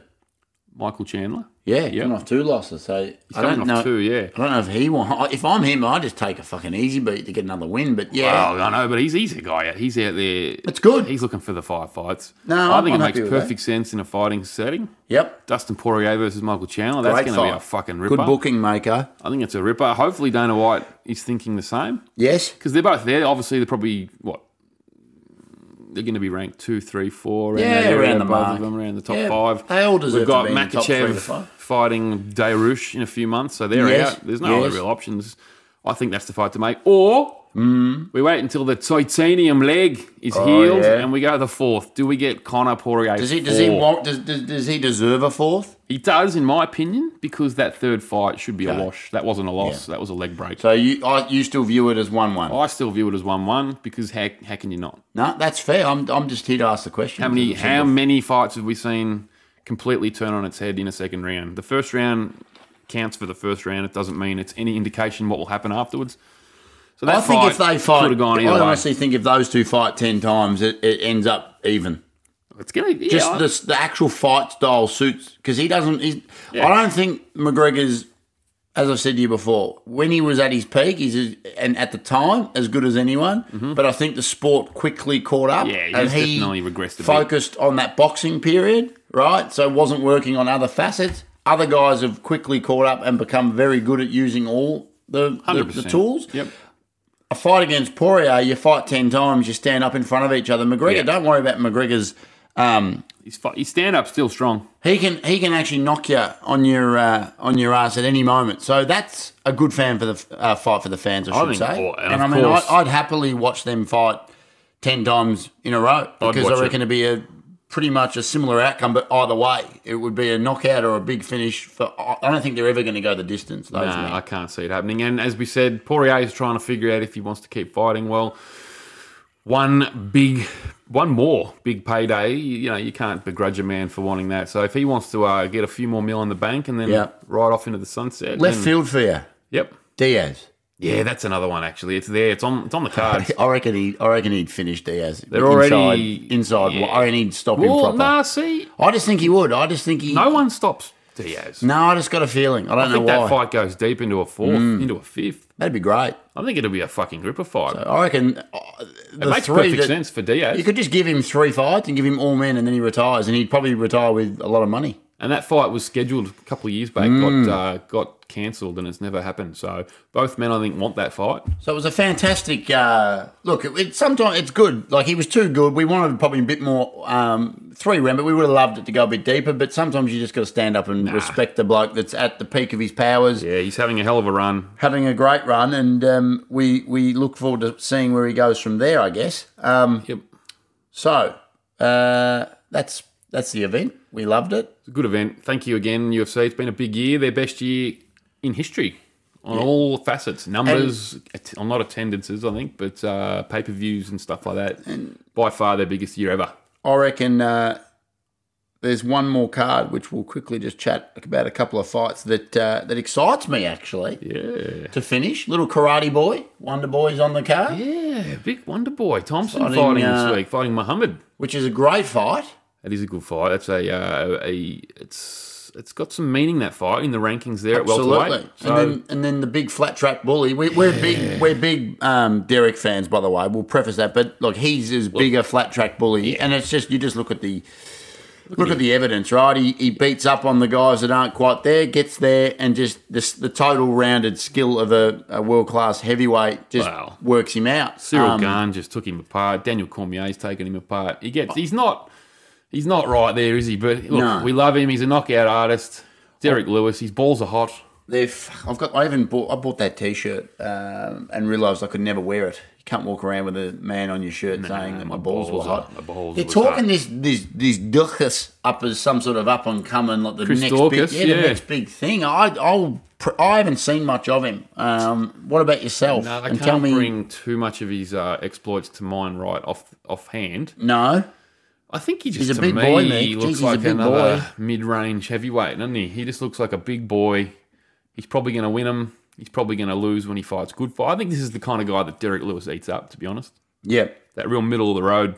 Derek Lewis is just going to feast. Scary thing for this bloke, Derek's got him by 9 centimetres in reach. Yeah. Same height, exact same height. Yep. About 4 kilos different from the stats, and who knows how accurate that is, but the 8 to 9 centimetre reach. Mm-hmm.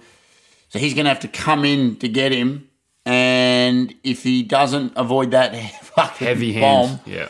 Oh boy. Yeah, I'm going to put my my hard-earned on Derek this week. So we probably won't do a multi, but I reckon Stephen Wonderboy Thompson, Stephen Thompson, and Derek Lewis in a little double bang. Karate trunks into big sweaty hot balls are going to they're going to get it done, aren't they? Absolutely. So, and that's going to finish off. I reckon that Derek fight will finish off the UFC year with a big KO win, and everyone will go great. Go home happy. Go home happy. There's another thing happening on Sunday. Again, we fucking talk about it. It's like every weekend there's too many things. You have to have fucking one of those houses with the when the blokes do the man cave with the split screens. Yeah, you need multi-screens. It's a big American thing. We should start bringing it here because I tell you.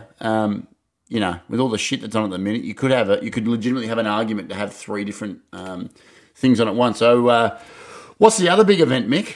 Well, it's the circus, isn't it? The circus is in town again. Circus is in town. Fucking, Do we talk? Yeah, we talk about him. Jake Paul is fighting Tyron Woodley once again. Yep. I'm actually, I was not excited. I'm a little bit more intrigued now. Are you really? Yeah, I am because you gonna tune in? Yep.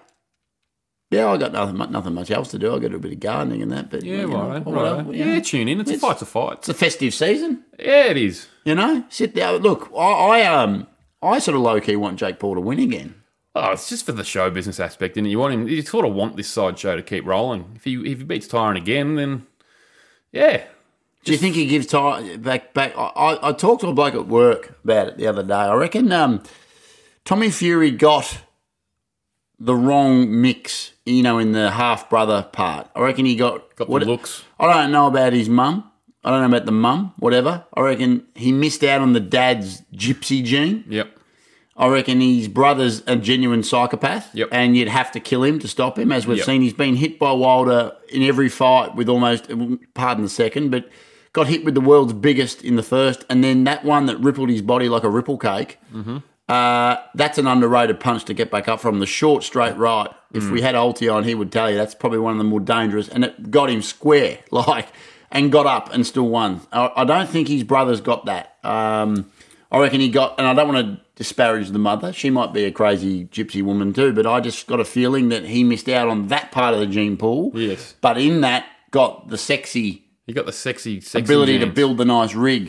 In saying that, though, I don't know if you've seen early Tyson with hair, and he's got like a little Jerry curl thing going. He's Handsome. actually quite a lot slimmer, quite a sexy individual himself. So, Okay, there you go. would you agree that you don't? I think you think he might lack that to, Well, I to, don't to think step he's- out of a fight with a sore rib. I think he's got his brother's Tyson's attitude. No, I don't think he's got that at all. So he's pulled out of the fight. Who knows if he'll get the fight back? But his loss if he doesn't. We're actually looking at a young Tyson Fury here. There's nothing wrong with him. Yeah, he's got some feathers. But there's nothing wrong with that, is there? Like Nothing wrong with wouldn't. it. He doesn't look anywhere near. Look at him. Yeah, he was actually in decent And nick. look, he's in good nick. Yep. You know. Good on so him. I reckon he's just been unfortunately dealt with. He's a rabid beer drinker. He enjoys it, doesn't he? Yeah, he certainly does enjoy life, and good on him. And when you're the heavyweight champion of the world, you can probably get away with almost murder, I would have thought. Yeah, pretty close too. So who wins that fight for you, just quickly? Look, it's hard to say. I think maybe Jake Paul just keeps his little role going. I don't know. Tyron Woodley's going to pretend that he has all this extra stuff that he didn't provide in the first fight, but really, why? Why is it any different? I don't know. Do we think there's a little... Look, I don't want to... No, we're not going to say it's rigged. Okay. I think it's I not think rigged. there's just Why some would it be money, a rigged? couple of mil. You just look good but lose. I believe maybe Askren took a dive. That was just bizarre how easily he dropped. But I reckon he took it in Bitcoin. yeah, I reckon he probably... He's a big Bitcoin boy. It was a bit sus, the Askren one. But, look, I don't know. Let's just pretend, even if it is, let's just hope that it's not rigged, because what's the point of that? No, I agree. Jake Paul winning for mine, and eventually fighting Tommy Fury and beating him. Yeah, sweet. So it'll continue to roll on. That's my that's my prediction. Okay, so winding up. It's been a stellar. I love how we really pump our own time. It's good. It's good fun saying it's been a stellar episode. I mean, Been a good episode. I think We've had Buff Bagwell on the pod, guys. If you're still out there Unbelievable. listening, anyone out there still listening to us that maybe it's your first time listening to the boys, then I hope you've enjoyed what we've gone with. I hope the infected penis didn't. I was going to say, think of the cliff notes of this episode, switch right? off. If you say that we don't offer something that for everybody, we've come out the top with a clip and question, so a bit of an open-ended question about construction workers. We're in the building industry. We've gone into an interview with a world-class athlete, well, previously world-class he still athlete. is. We've then gone and attacked, or Mako Sharks attacked a famous comedian's penis. We've ever given you one of the great all-time reviews, and we just keep giving. So, I mean, if you can't find something in that, well, maybe you may probably get your head checked, I reckon. I think podcasting isn't for you. So if you're out there, just please follow us on the socials. We need to bump the numbers up. We really need algorithm. that. The And algorithm. yeah, So we've got our little Christmas breakup. It's cute, Friday night, businesses. yeah. This is a business, people do Christmas parties. Yep. I left mine early the other week. They kicked on till 5 a.m. and missed out on an Omicron variant by about 8 hours at some of Melbourne's great gay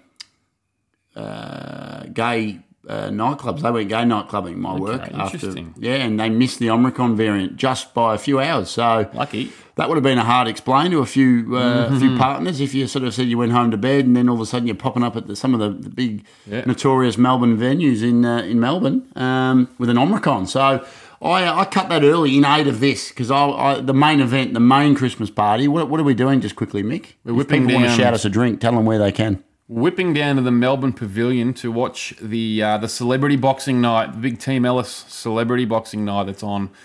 All the stars, all the A-listers are going to be down there. A potential guest of the future's fighting. He's probably the only one that we've got any love for, really. Yes? Yeah, we got Kieran, the ex-bachelor. He's fighting. Bachelor in Paradise. He's fighting some other guy. I don't know who that guy is, to be honest. We got blokes from the block. We got people from maths fighting. Yeah. We got it's who's who really of Australian. We'll be down there with Chunkhead, Chunk will be there. Glass Spirits, Shout out to Alti for hooking the boys up too. Alti again. Continually giving, that man. Yeah, he's out. And have you seen his fucking fucking work today. He's doing a met lot. some of the great icons. Yeah. He's with Michael Buffer. I saw that. Because Buffer's their boy. He's there. They've signed him. So I reckon, look, Alty, not that you haven't done enough for us, but if you want to throw us a buffer, 10-minute buffer here, we'd take a buffer zone. We'll take Mickey Buff on the pod. We had Buff Bagwell. Now we'll have Buff. Buff. The Buff.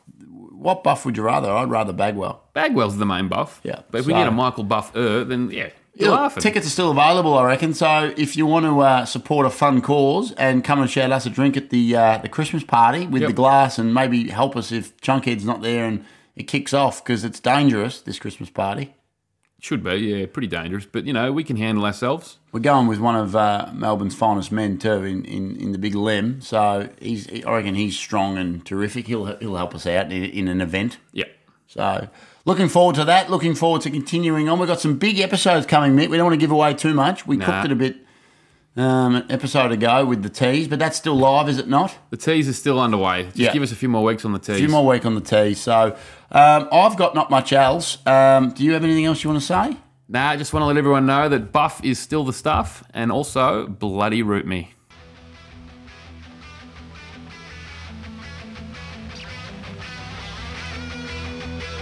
Who the fuck is that guy?